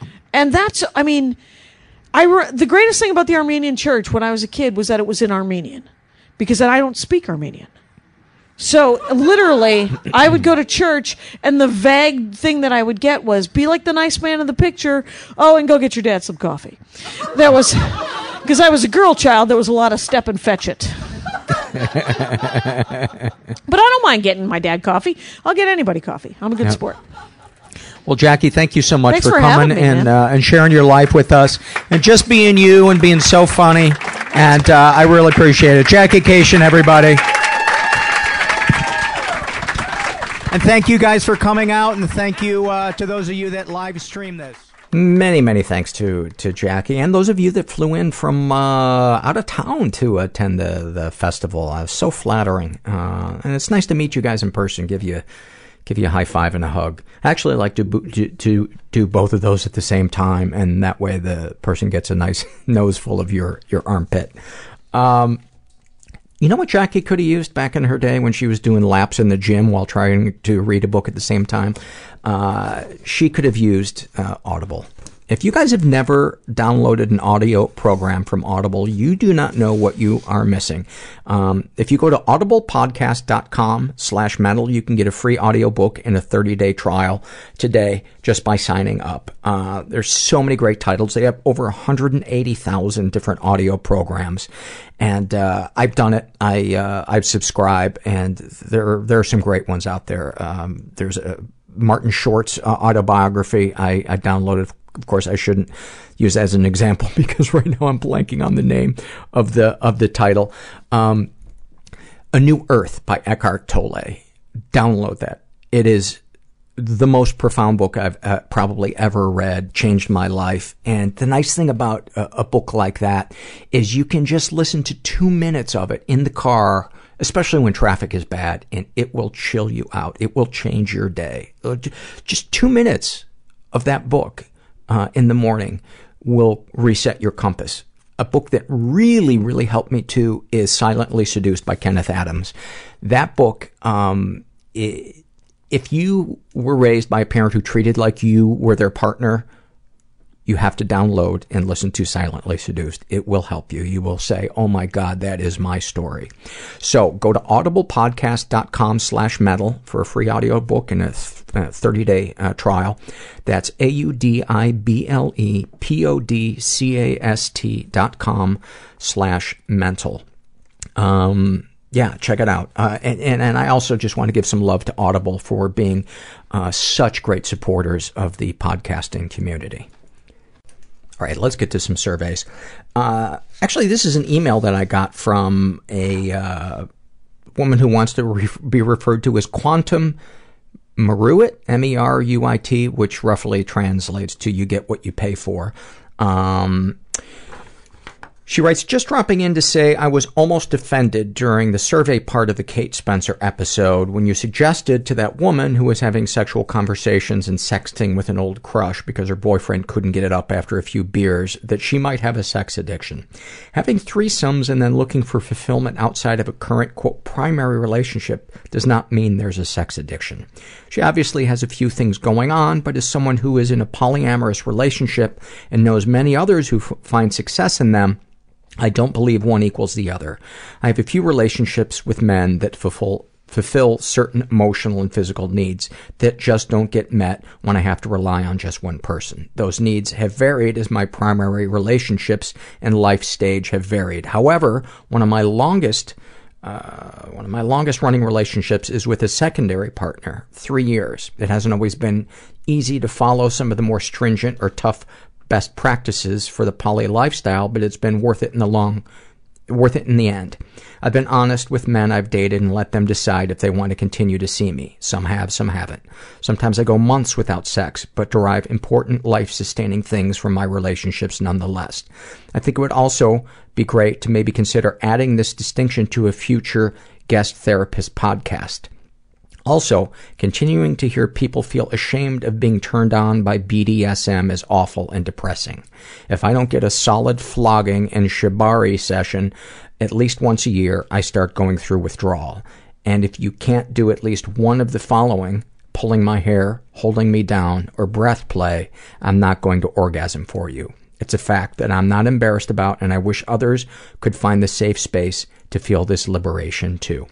And she also writes, BTW, shibari is Japanese rope tying used for tying people up decoratively or functionally, i.e. suspension, puzzle knots. Think of it as rope origami. Thank you for sharing that. This is from the Shame and Secret survey. This is filled out by a woman who calls herself Struggling Parent. She is in her 40s, straight, raised in a totally chaotic environment. Was the victim of sexual abuse and never reported it. She was an adult when it happened.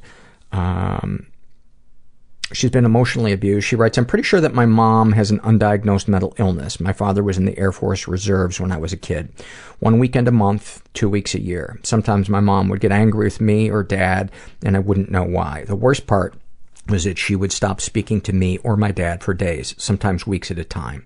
It was not too bad if my dad was home, but when he was in the reserves, it was horrible. One of my earliest memories was of my dad being gone for the weekend, and my mom was mad, probably depressed. She locked herself in her room and wouldn't come out all weekend. She didn't cook for me or help me with my bath or comb my hair. I was 4 years old. Oh, that is heartbreaking. Any positive experiences with your abusers? My mother was wonderful to be around when she wasn't having one of her, quote, episodes. We used to take these amazing vacations to the beach and walk along picking up shells. We have a decent relationship now. I confronted her about a year ago about how she treated me, but these memories still cloud my thinking and cause me to overthink my own parenting. Darkest thoughts. I love her, but I wish she would just die. I'd sell her house, get rid of everything in it, and put the money from the sale in a college fund for my kid. Darkest secrets. I also had a complicated relationship with my dad. He died about 20 years ago. He used to fall asleep in his recliner, and his penis would always be erect, sticking out of his pants, sometimes with his hand wrapped around it. I found his collection of porn mags in his car when I was 4. I caught him watching porn when I was a teenager. I told my mom this for the first time a few months ago, and her response was, he cheated on me. She didn't ask me how I was feeling about it or how it affected me. She just couldn't get over the fact that, quote, he cheated, which I think is so fucking stupid because I don't think viewing porn constitutes cheating, but it messed my head up pretty bad. And my take on your dad was that those were not accidents. That, I think your dad was trying to make it look like it was accidental. I think your dad was doing that stuff on purpose. It could be wrong, but that's just what my gut tells me. What, if anything, would you like to say to someone you haven't been able to? I'd like to ask my dad why he let my mom continue to parent me even though he knew she was insane. What, if anything, do you wish for? Peace. And for both my mother and ex-mother-in-law to just die already. Have you shared these things with others? Yeah, my hubby. He's so sweet and supportive. How do you feel after writing these things down? Actually pretty good. Anything you'd like to share with someone who shares your thoughts or experiences?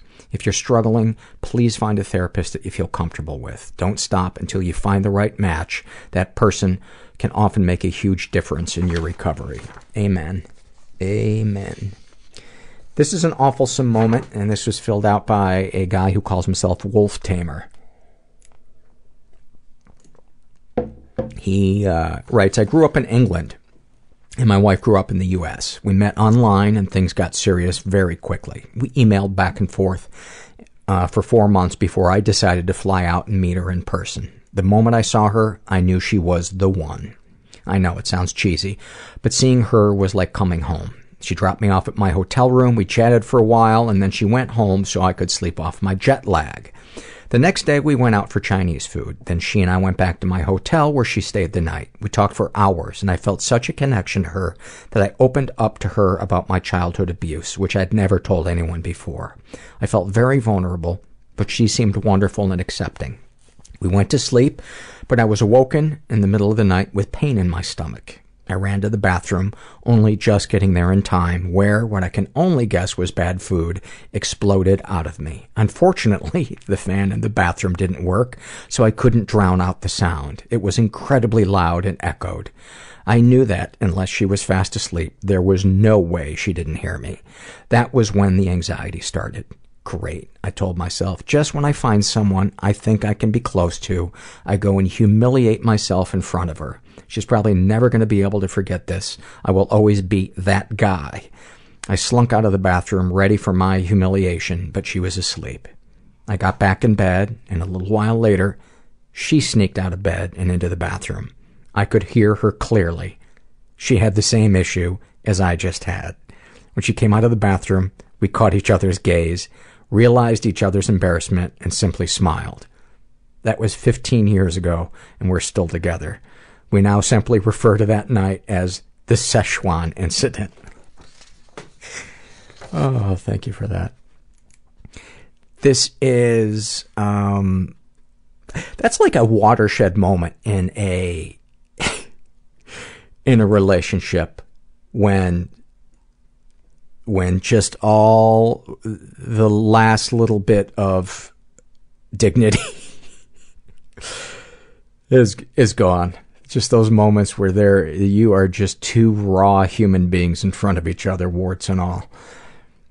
This is from A Struggle in a Sentence, filled out by Andrea, and about her depression. She writes, I sit, I stare, I feel nothing. I want to move, but can't force myself up.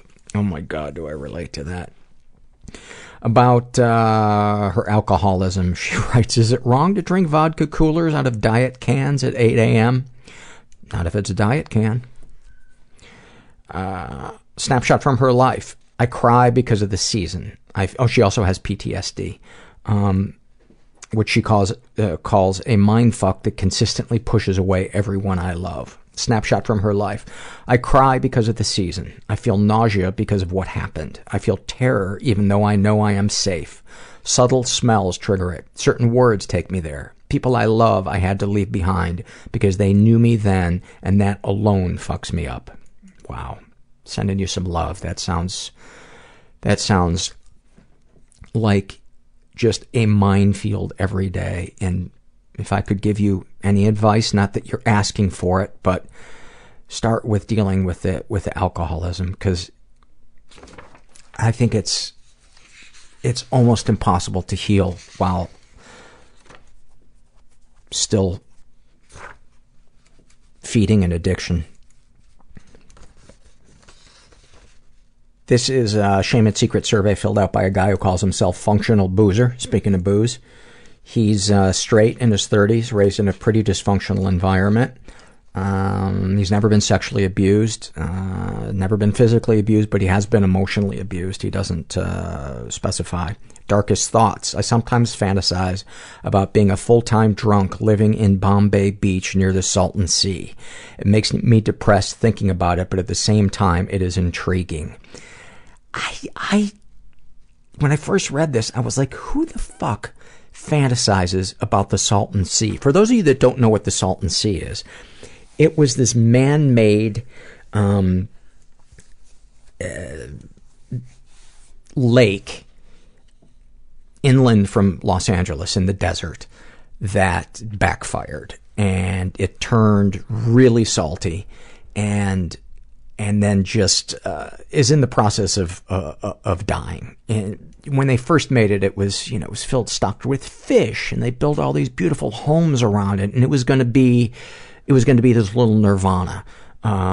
And it has now just become a kind of a place where people that how do I put this tactfully? People who want to live off the grid and have nothing to do with society go to live. Lots of guns, lots of I'm sure I'm not gonna in a nutshell, one of the most depressing places I think you could ever live. My point being is I understand that. I understand wanting to go towards the stinky. And by stinky, I don't mean literally stinky, even though I'm sure the Salton Sea probably doesn't smell too good, but wanting to embrace. Like, when I sometimes feel really cornered in my life, I think about draining my bank account and buying, mind you, I've never done heroin, buying as much heroin as I can and going to a shitty hotel in Seattle and just doing heroin until I die. And I never picture it as a good hotel. I picture it as a depressing hotel. And there's something comforting about that. What is that? Why? Is it that we want our outsides to match our insides, and that's why we fantasize about that? I don't know. Darkest secrets, driven drunk many times with my 2 and 5-year-old in the car. Oh man, please get help. Please get help. Sexual fantasies most powerful to you. I fantasize fucking 2 women while being filmed by a camera crew in a room full of people.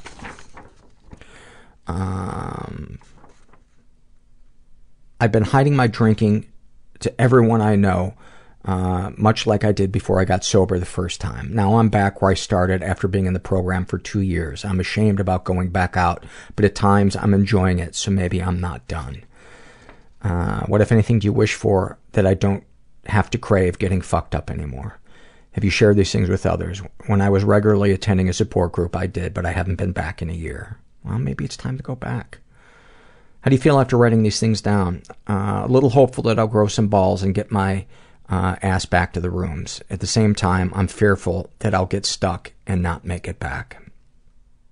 And he would like more shows with addicts and or recovering addicts.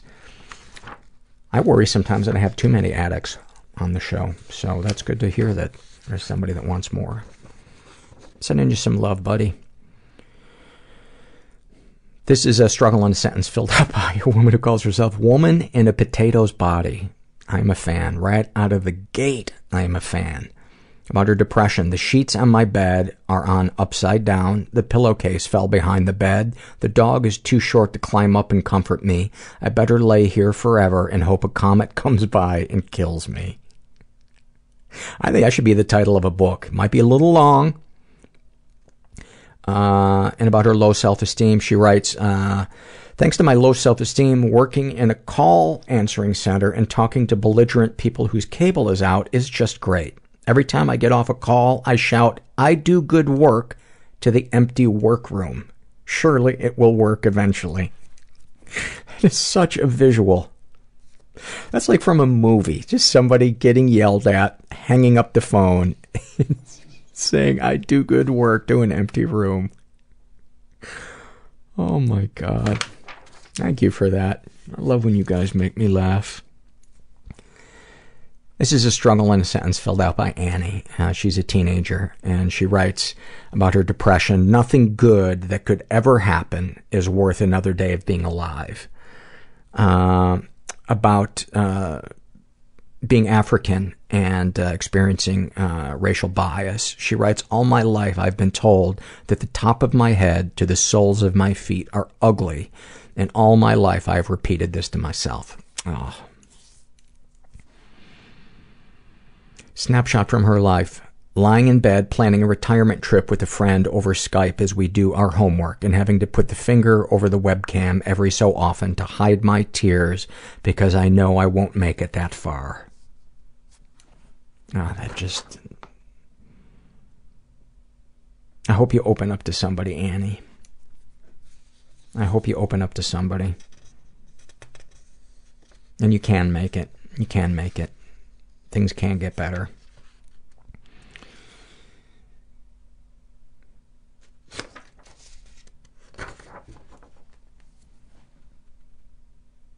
You know, I bet if you didn't put your finger over the webcam and you let your friend see you cry, it might help.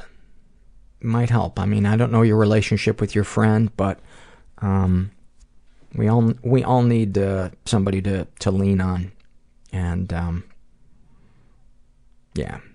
Anyway, thank you for sharing that.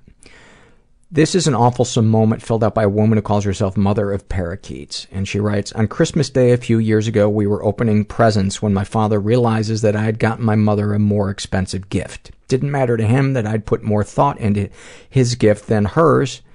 That doesn't make sense. That I put more thought into his gift than hers, just that it was more expensive. Didn't matter to him that I put more thought. I think she meant to say I put more thought into her gift than his. Just that it was more expensive. Anyway, that's not the important part. But thank you for bogging the show down, Paul. He flew into a rage and screamed that I loved her more. He said I didn't like him because of his kinky hair and that I ruined Christmas.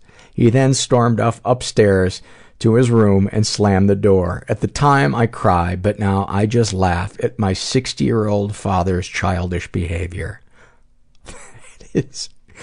That is, in the 4.5 years of doing this show, that might be the most childish parental outburst I've ever heard. And I think the kinky hair is the thing that just pushes it over the top. Oh my God. I know I shouldn't laugh at his pain and his stunted emotional growth, but he also shouldn't be so funny. This is a Shame and Secret survey filled out by Emily S. And she is straight, in her 20s, raised in a stable and safe environment, although she qualifies. Although my mom was extremely protective of me and didn't help with my esteem issues. That is always such a tough one, the overly protective parent, because on the surface, it seems like it's just from a pure place of love, but really there's like an element of control and condescension to it that is, I think, really corrosive. Have you ever been the victim of sexual abuse? Some stuff happened, but I don't know if it counts. One time when I was in 3rd grade, my cousin, who was older than I am, came over and he helped me with a drawing. When he was about to leave, he asked for a kiss, and I didn't want to, but he pulled me and kissed me on the lips. Have you ever been physically or emotionally abused? Not sure. I'm not sure if this counts. This kills me. I'm not sure if this counts, but people keep telling me that I'm stupid. Yeah, I think that might be emotional abuse. And by the way, I like how I inform her of that in a way that is insulting. Nicely done, Paul. My sister, when I decided to take nursing in college, told me that my brains cannot handle it. But I was able to pass the entrance exam and survived a year of nursing school before switching to another program. I still think about her comment a lot and other comments similar to it. Any positive experiences with your abusers? My cousin never did anything like that again. I don't know if it was just an innocent kiss or if it was sexual abuse. He's a good guy in general. It sounds pretty innocent to me, but you know, ultimately it's how we feel about it is much more important than how it's classified. And if it didn't bother you, then you know, everything's cool. Darkest thoughts. When I'm really mad, I sometimes imagine myself going insane and pushing people I know in front of trains and living a peaceful life after it, because then there would be no one to comment on everything I do and I would stop overthinking things. You would have to push a lot of people in front of a lot of trains. And eventually word is going to get around that the train pusher is down in the station and people are going to stop taking the train. So your plan, no matter how successful you get it going, is going to get diminishing returns. So what you're going to have to do is you're going to have to start bringing in buses, and then airplanes, and then eventually rickshaws. Darkest secrets. Puberty was not kind to me. I have a feeling you're not alone in that one. I didn't start wearing deodorant until after 6th grade. I smelled, and some popular people noticed and told everyone about it. I went to the same school for 5 more years after that, and it was a nightmare. I was already a quiet kid, and that shit did not help. My self-esteem plummeted. I stopped trying to join activities, and I harbored deep resentment for people I went to school with. During the last day of class, they were giving away certificates, and mine read, Most Keen. And some jock commented that they gave it to me because they couldn't think of anything else to give me. I'm also going to guess that that jock didn't know what keen meant. I thought about those events in college, too. Every time I fucked up, I would get flashbacks of those events. I cannot even tell my counselor about this out of shame. You know, I think that that would be a great exercise for you to work on your shame, to tell your counselor that, because it's so not something to be ashamed about, but, you know, as the master of shame, I also know that shame doesn't make sense. So that might be a good kind of little thing to try to push through. Sexual fantasies most powerful to you. I don't have much. I just want to have sex with a stranger without the fear of my body being judged. What, if anything, would you like to say to someone? I'd tell my mom to stop controlling my life all the time and stop getting involved in my siblings' lives so much. I wasn't able to experience a lot of things because of her. I'd tell the popular kids at my high school how much they hurt me, but I doubt they'd listen because it seems that they haven't changed much over the years. No, they're probably busy pumping out insensitive children. What, if anything, do you wish for? They're probably busy pumping out insensitive children and making sure that the only thing they do in life is vote. What, if anything, do you wish for? I really wish my anxiety would disappear so I'd sweat/stink less. And to have an even-colored skin so I'd stop getting shit for it and won't be ashamed to wear sleeveless shirts and swimsuits. Have you shared these things with others? No, at least not in detail. I can't even tell my counselor about it because I'm too ashamed to. I wouldn't know how to tell her without feeling so shitty after. Even writing to you about it anonymously is embarrassing. You so have nothing to be embarrassed about. When I was 15, 16 years old, I sweated so much underneath my arms. I'm not kidding you. There were sweat circles the size of beach balls, almost all the way down to my waist. No amount of, I must have tried every deodorant under the sun and nothing worked. Nothing worked. And, yeah. So you're not alone. You're not alone in that. How do you feel after writing these things down? A little relieved. You're the first person I've told about these events. Oh, that's sweet. That is one of the nicest things about doing this podcast, is getting to read you guys opening up about something for the first time. It is such a privilege. This is a struggle in a sentence filled out by Joe Average.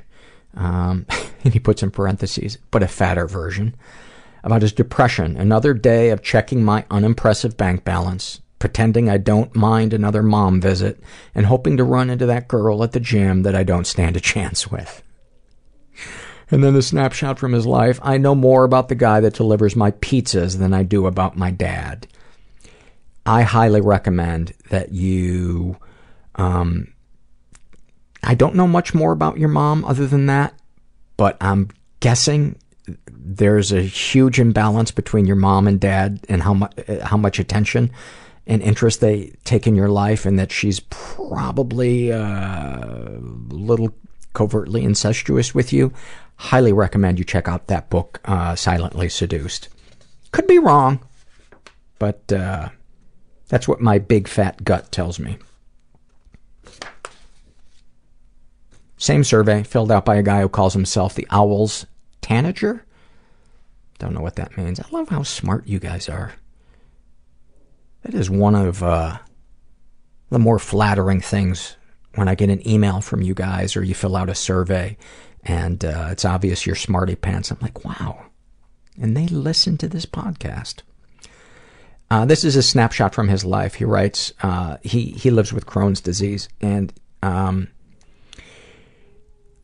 actually, let me read this one first about his. I need to make calls to arrange my treatments for Crohn's, but that would require talking to someone on the phone, so maybe I'll just stick with the diarrhea and cramping. Maybe I'll even lose weight to not be a disgusting fatty. Snapshot from his life. Today I'm going to do laundry, but then I think about all the people at the laundromat, bringing enough coins to run the machines. Staying home and re-wearing underwear would be so much easier. Thank you for that. This is an awfulsome moment filled out by Hannah, and she's 16. She writes, I spent a school night freshman year driving to the rescue of a suicidal friend. I didn't leave her side, holding her as she shook, sobbed, and twitched from the PTSD attacks of her abusive father. I remember the exact way we were laying on her bed, curled around each other, me on the outside. I held her elbows, tenderly keeping my hands away from the shallow red cuts on her arm. I was terrified in a different way than any panic attack I had ever felt. But as we finally drifted off to sleep, still wrapped in each other's arms, I realized that this is the purest form of love and care I have ever felt for another human being. In knowing her for a month, I had received more love and acceptance than I had from my own mother. That is what friendship is all about. That's what human contact is about. That's what life is about. It made us both want to live. Wow. That is so beautiful. That is so beautiful. I think that could have been a happy moment. Herbert. Can you hear Herbert? He is becoming such a treat whore. You can't go 2 hours without him making this entitled...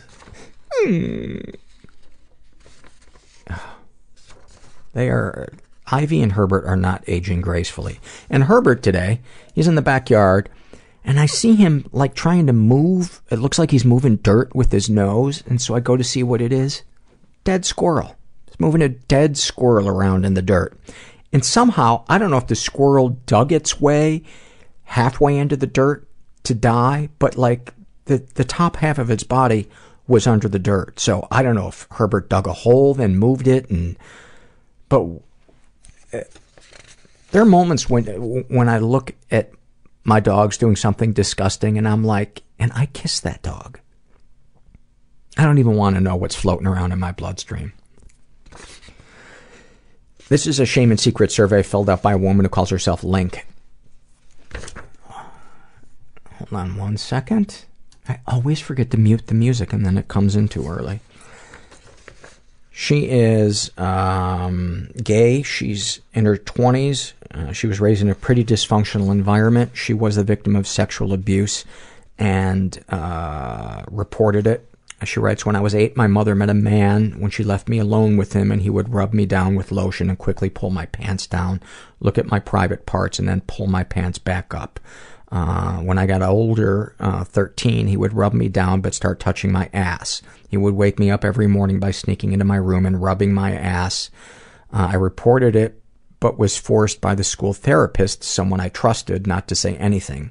I was so ashamed and horrified that the cops didn't believe me, and we never spoke about it again. Never spoke about it again in the family because they took me to another therapist, and he forced me to say in front of the man who did this, to look him in the eye and say I made it all up. And it didn't happen. This has haunted me all my life and was the hardest day of my life. I can't imagine how fucking awful all of that was. Oh my God. She's been physically and emotionally abused. No positive experiences with abusers. Darkest thoughts. Killing people at my work and having the death be more or less severe depending on how much they annoy me. That sounds like a meritocracy to me. I am going to go ahead and sign off on that. Give it my rubber stamp. Darkest secrets. When I was 4, I was forced by an older cousin to give a blowjob to her brother. He was 3. Sexual fantasies most powerful to you. Fantasies of raping a girl while I wear a large strap-on. What, if anything, would you like to say to someone you haven't been able to? I would tell my father he's the worst man on earth for not helping me and letting my stepfather do those things to me. What, if anything, do you wish for? I just wish to be okay for once in my life. Have you shared these things with others? No, I do not trust someone enough to tell them. I do not have friends and can't stand the people I work with. How do you feel after writing these things down? Like a weight has lifted and it will be a little easier to get up in the morning. Well, I'm glad that you are feeling a little lighter. And I would just say, you can get more of that feeling of weight being lifted if you can just take that plunge and try to open up to some people, maybe in a support group. You know, maybe a support group for people who were sexually abused.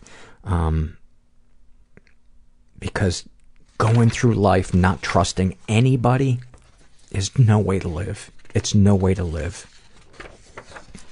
I did it for years, and it is miserable. This is from the Being Hospitalized survey, and she calls herself LVS Hugs.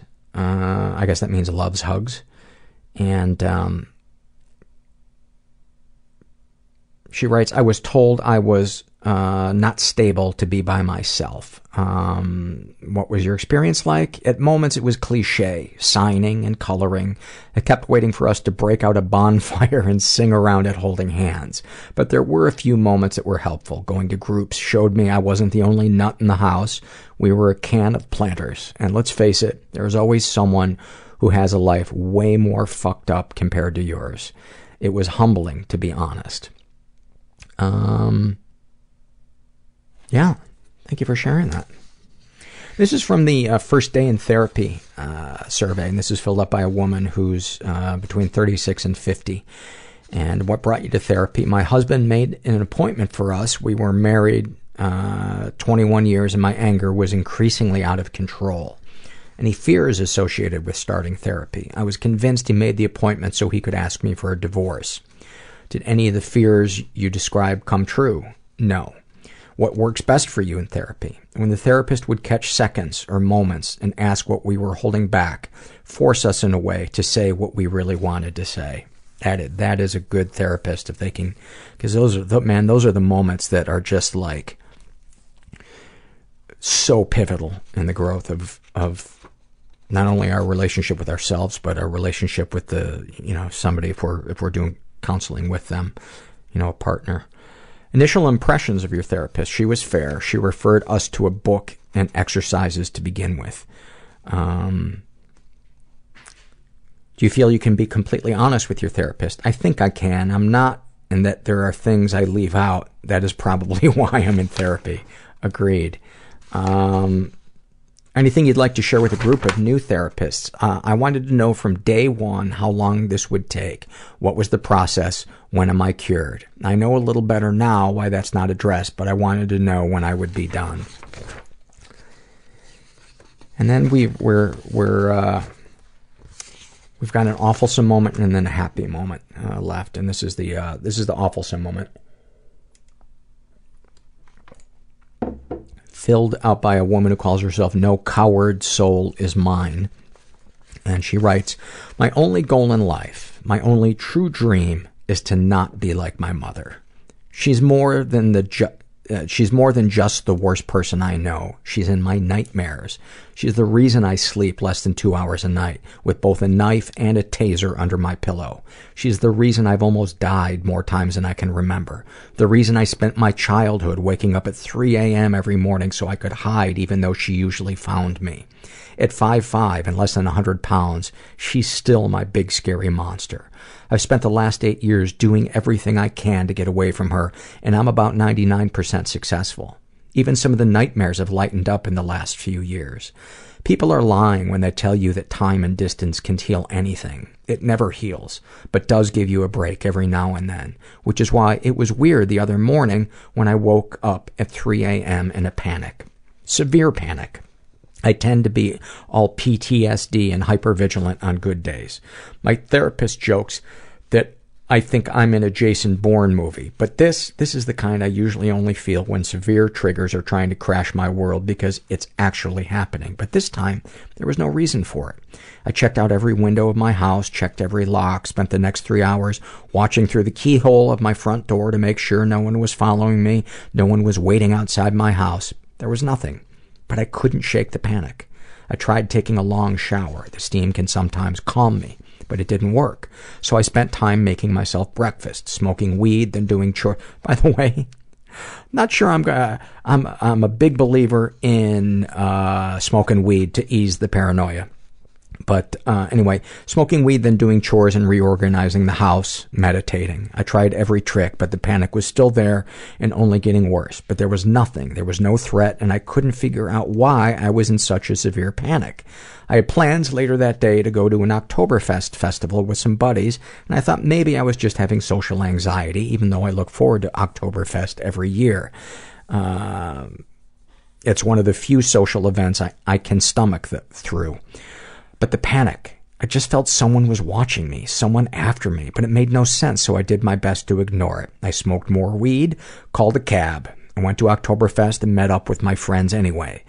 The panic was still growing, but after a couple of beers, I was dedicated to staying, kept telling myself that German beers once a year were worth it. So there I was, doing my best to enjoy my beers, surrounded by a table of decent friends and good food, and just like that, my stomach dropped. Just like in every bad movie, during every crucial moment, everything fell away.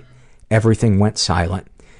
And my radar aims to a certain spot in the crowd, and I don't even know what I'm looking for until I see it.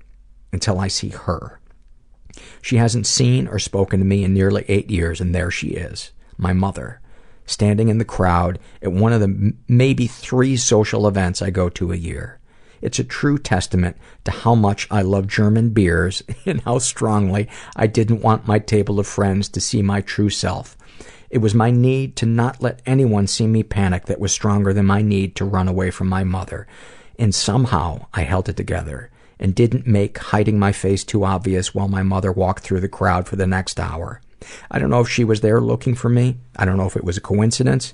And I don't want to know. I've worked too hard to get away from her to backtrack now. It was awful, feeling my entire 28 years of trauma attacking every single one of my nerves. It was awful, forcing myself to sit there and laugh at meaningless jokes with friends while simultaneously keeping an eye on where my mother was and hiding my face when she came too close.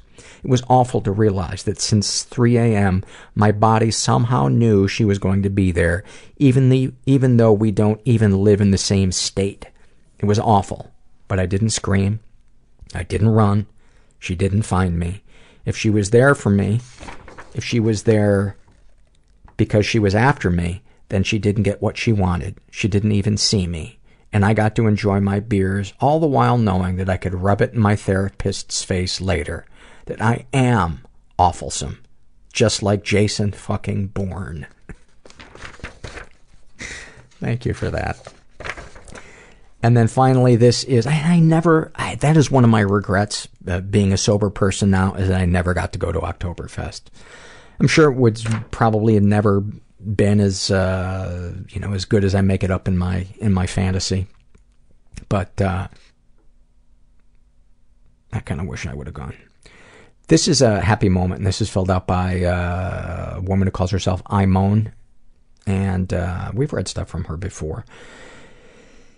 And this is such a beautiful moment.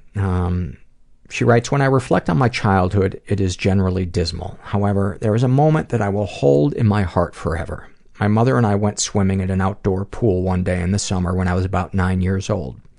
She taught me tea party, where you go under the water and pretend to have a tea party, pouring tea into a cup and stirring the tea and drinking it. We were doing this over and over. Eventually, we would just go underwater and we would look at each other, drifting closer and closer. I never knew my mom had freckles because she always wore a lot of makeup, but I could see them very clearly under the water. It was shocking because I lived with her and you would think I would have noticed them, but I think the lack of makeup, the sun exposure, and the magnification of the water made them pop. She never looked more beautiful to me. Her vulnerability, willingness to be present just for me, and the fact that she was very young then, 26, and wasn't wrecked by drinking yet, has made this memory a warm and happy one. A little bittersweet there at the end, but God, that is,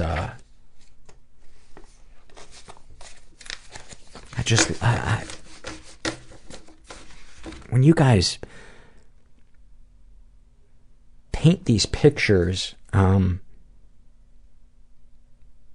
it just,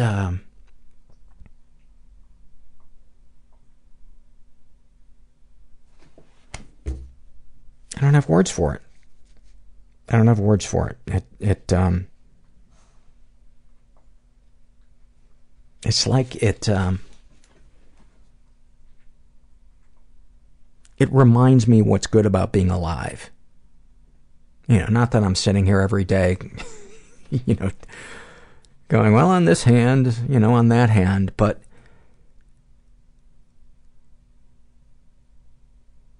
it was such a beautiful moment. And I think you know what I think strikes me about that too? Is that such a doable thing for a parent to do with a kid. Yet, when we're stuck in our own fucked upness, it's so hard for a parent to do that when their demons are going unchecked and they're not getting help. And that's like climbing Mount Everest for a parent to do that.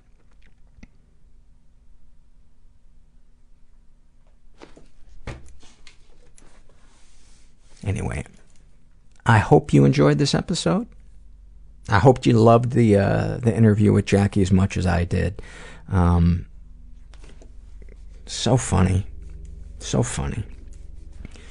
And I hope if you're struggling, you heard something tonight that maybe gave you a little hope, brought you a little bit of comfort.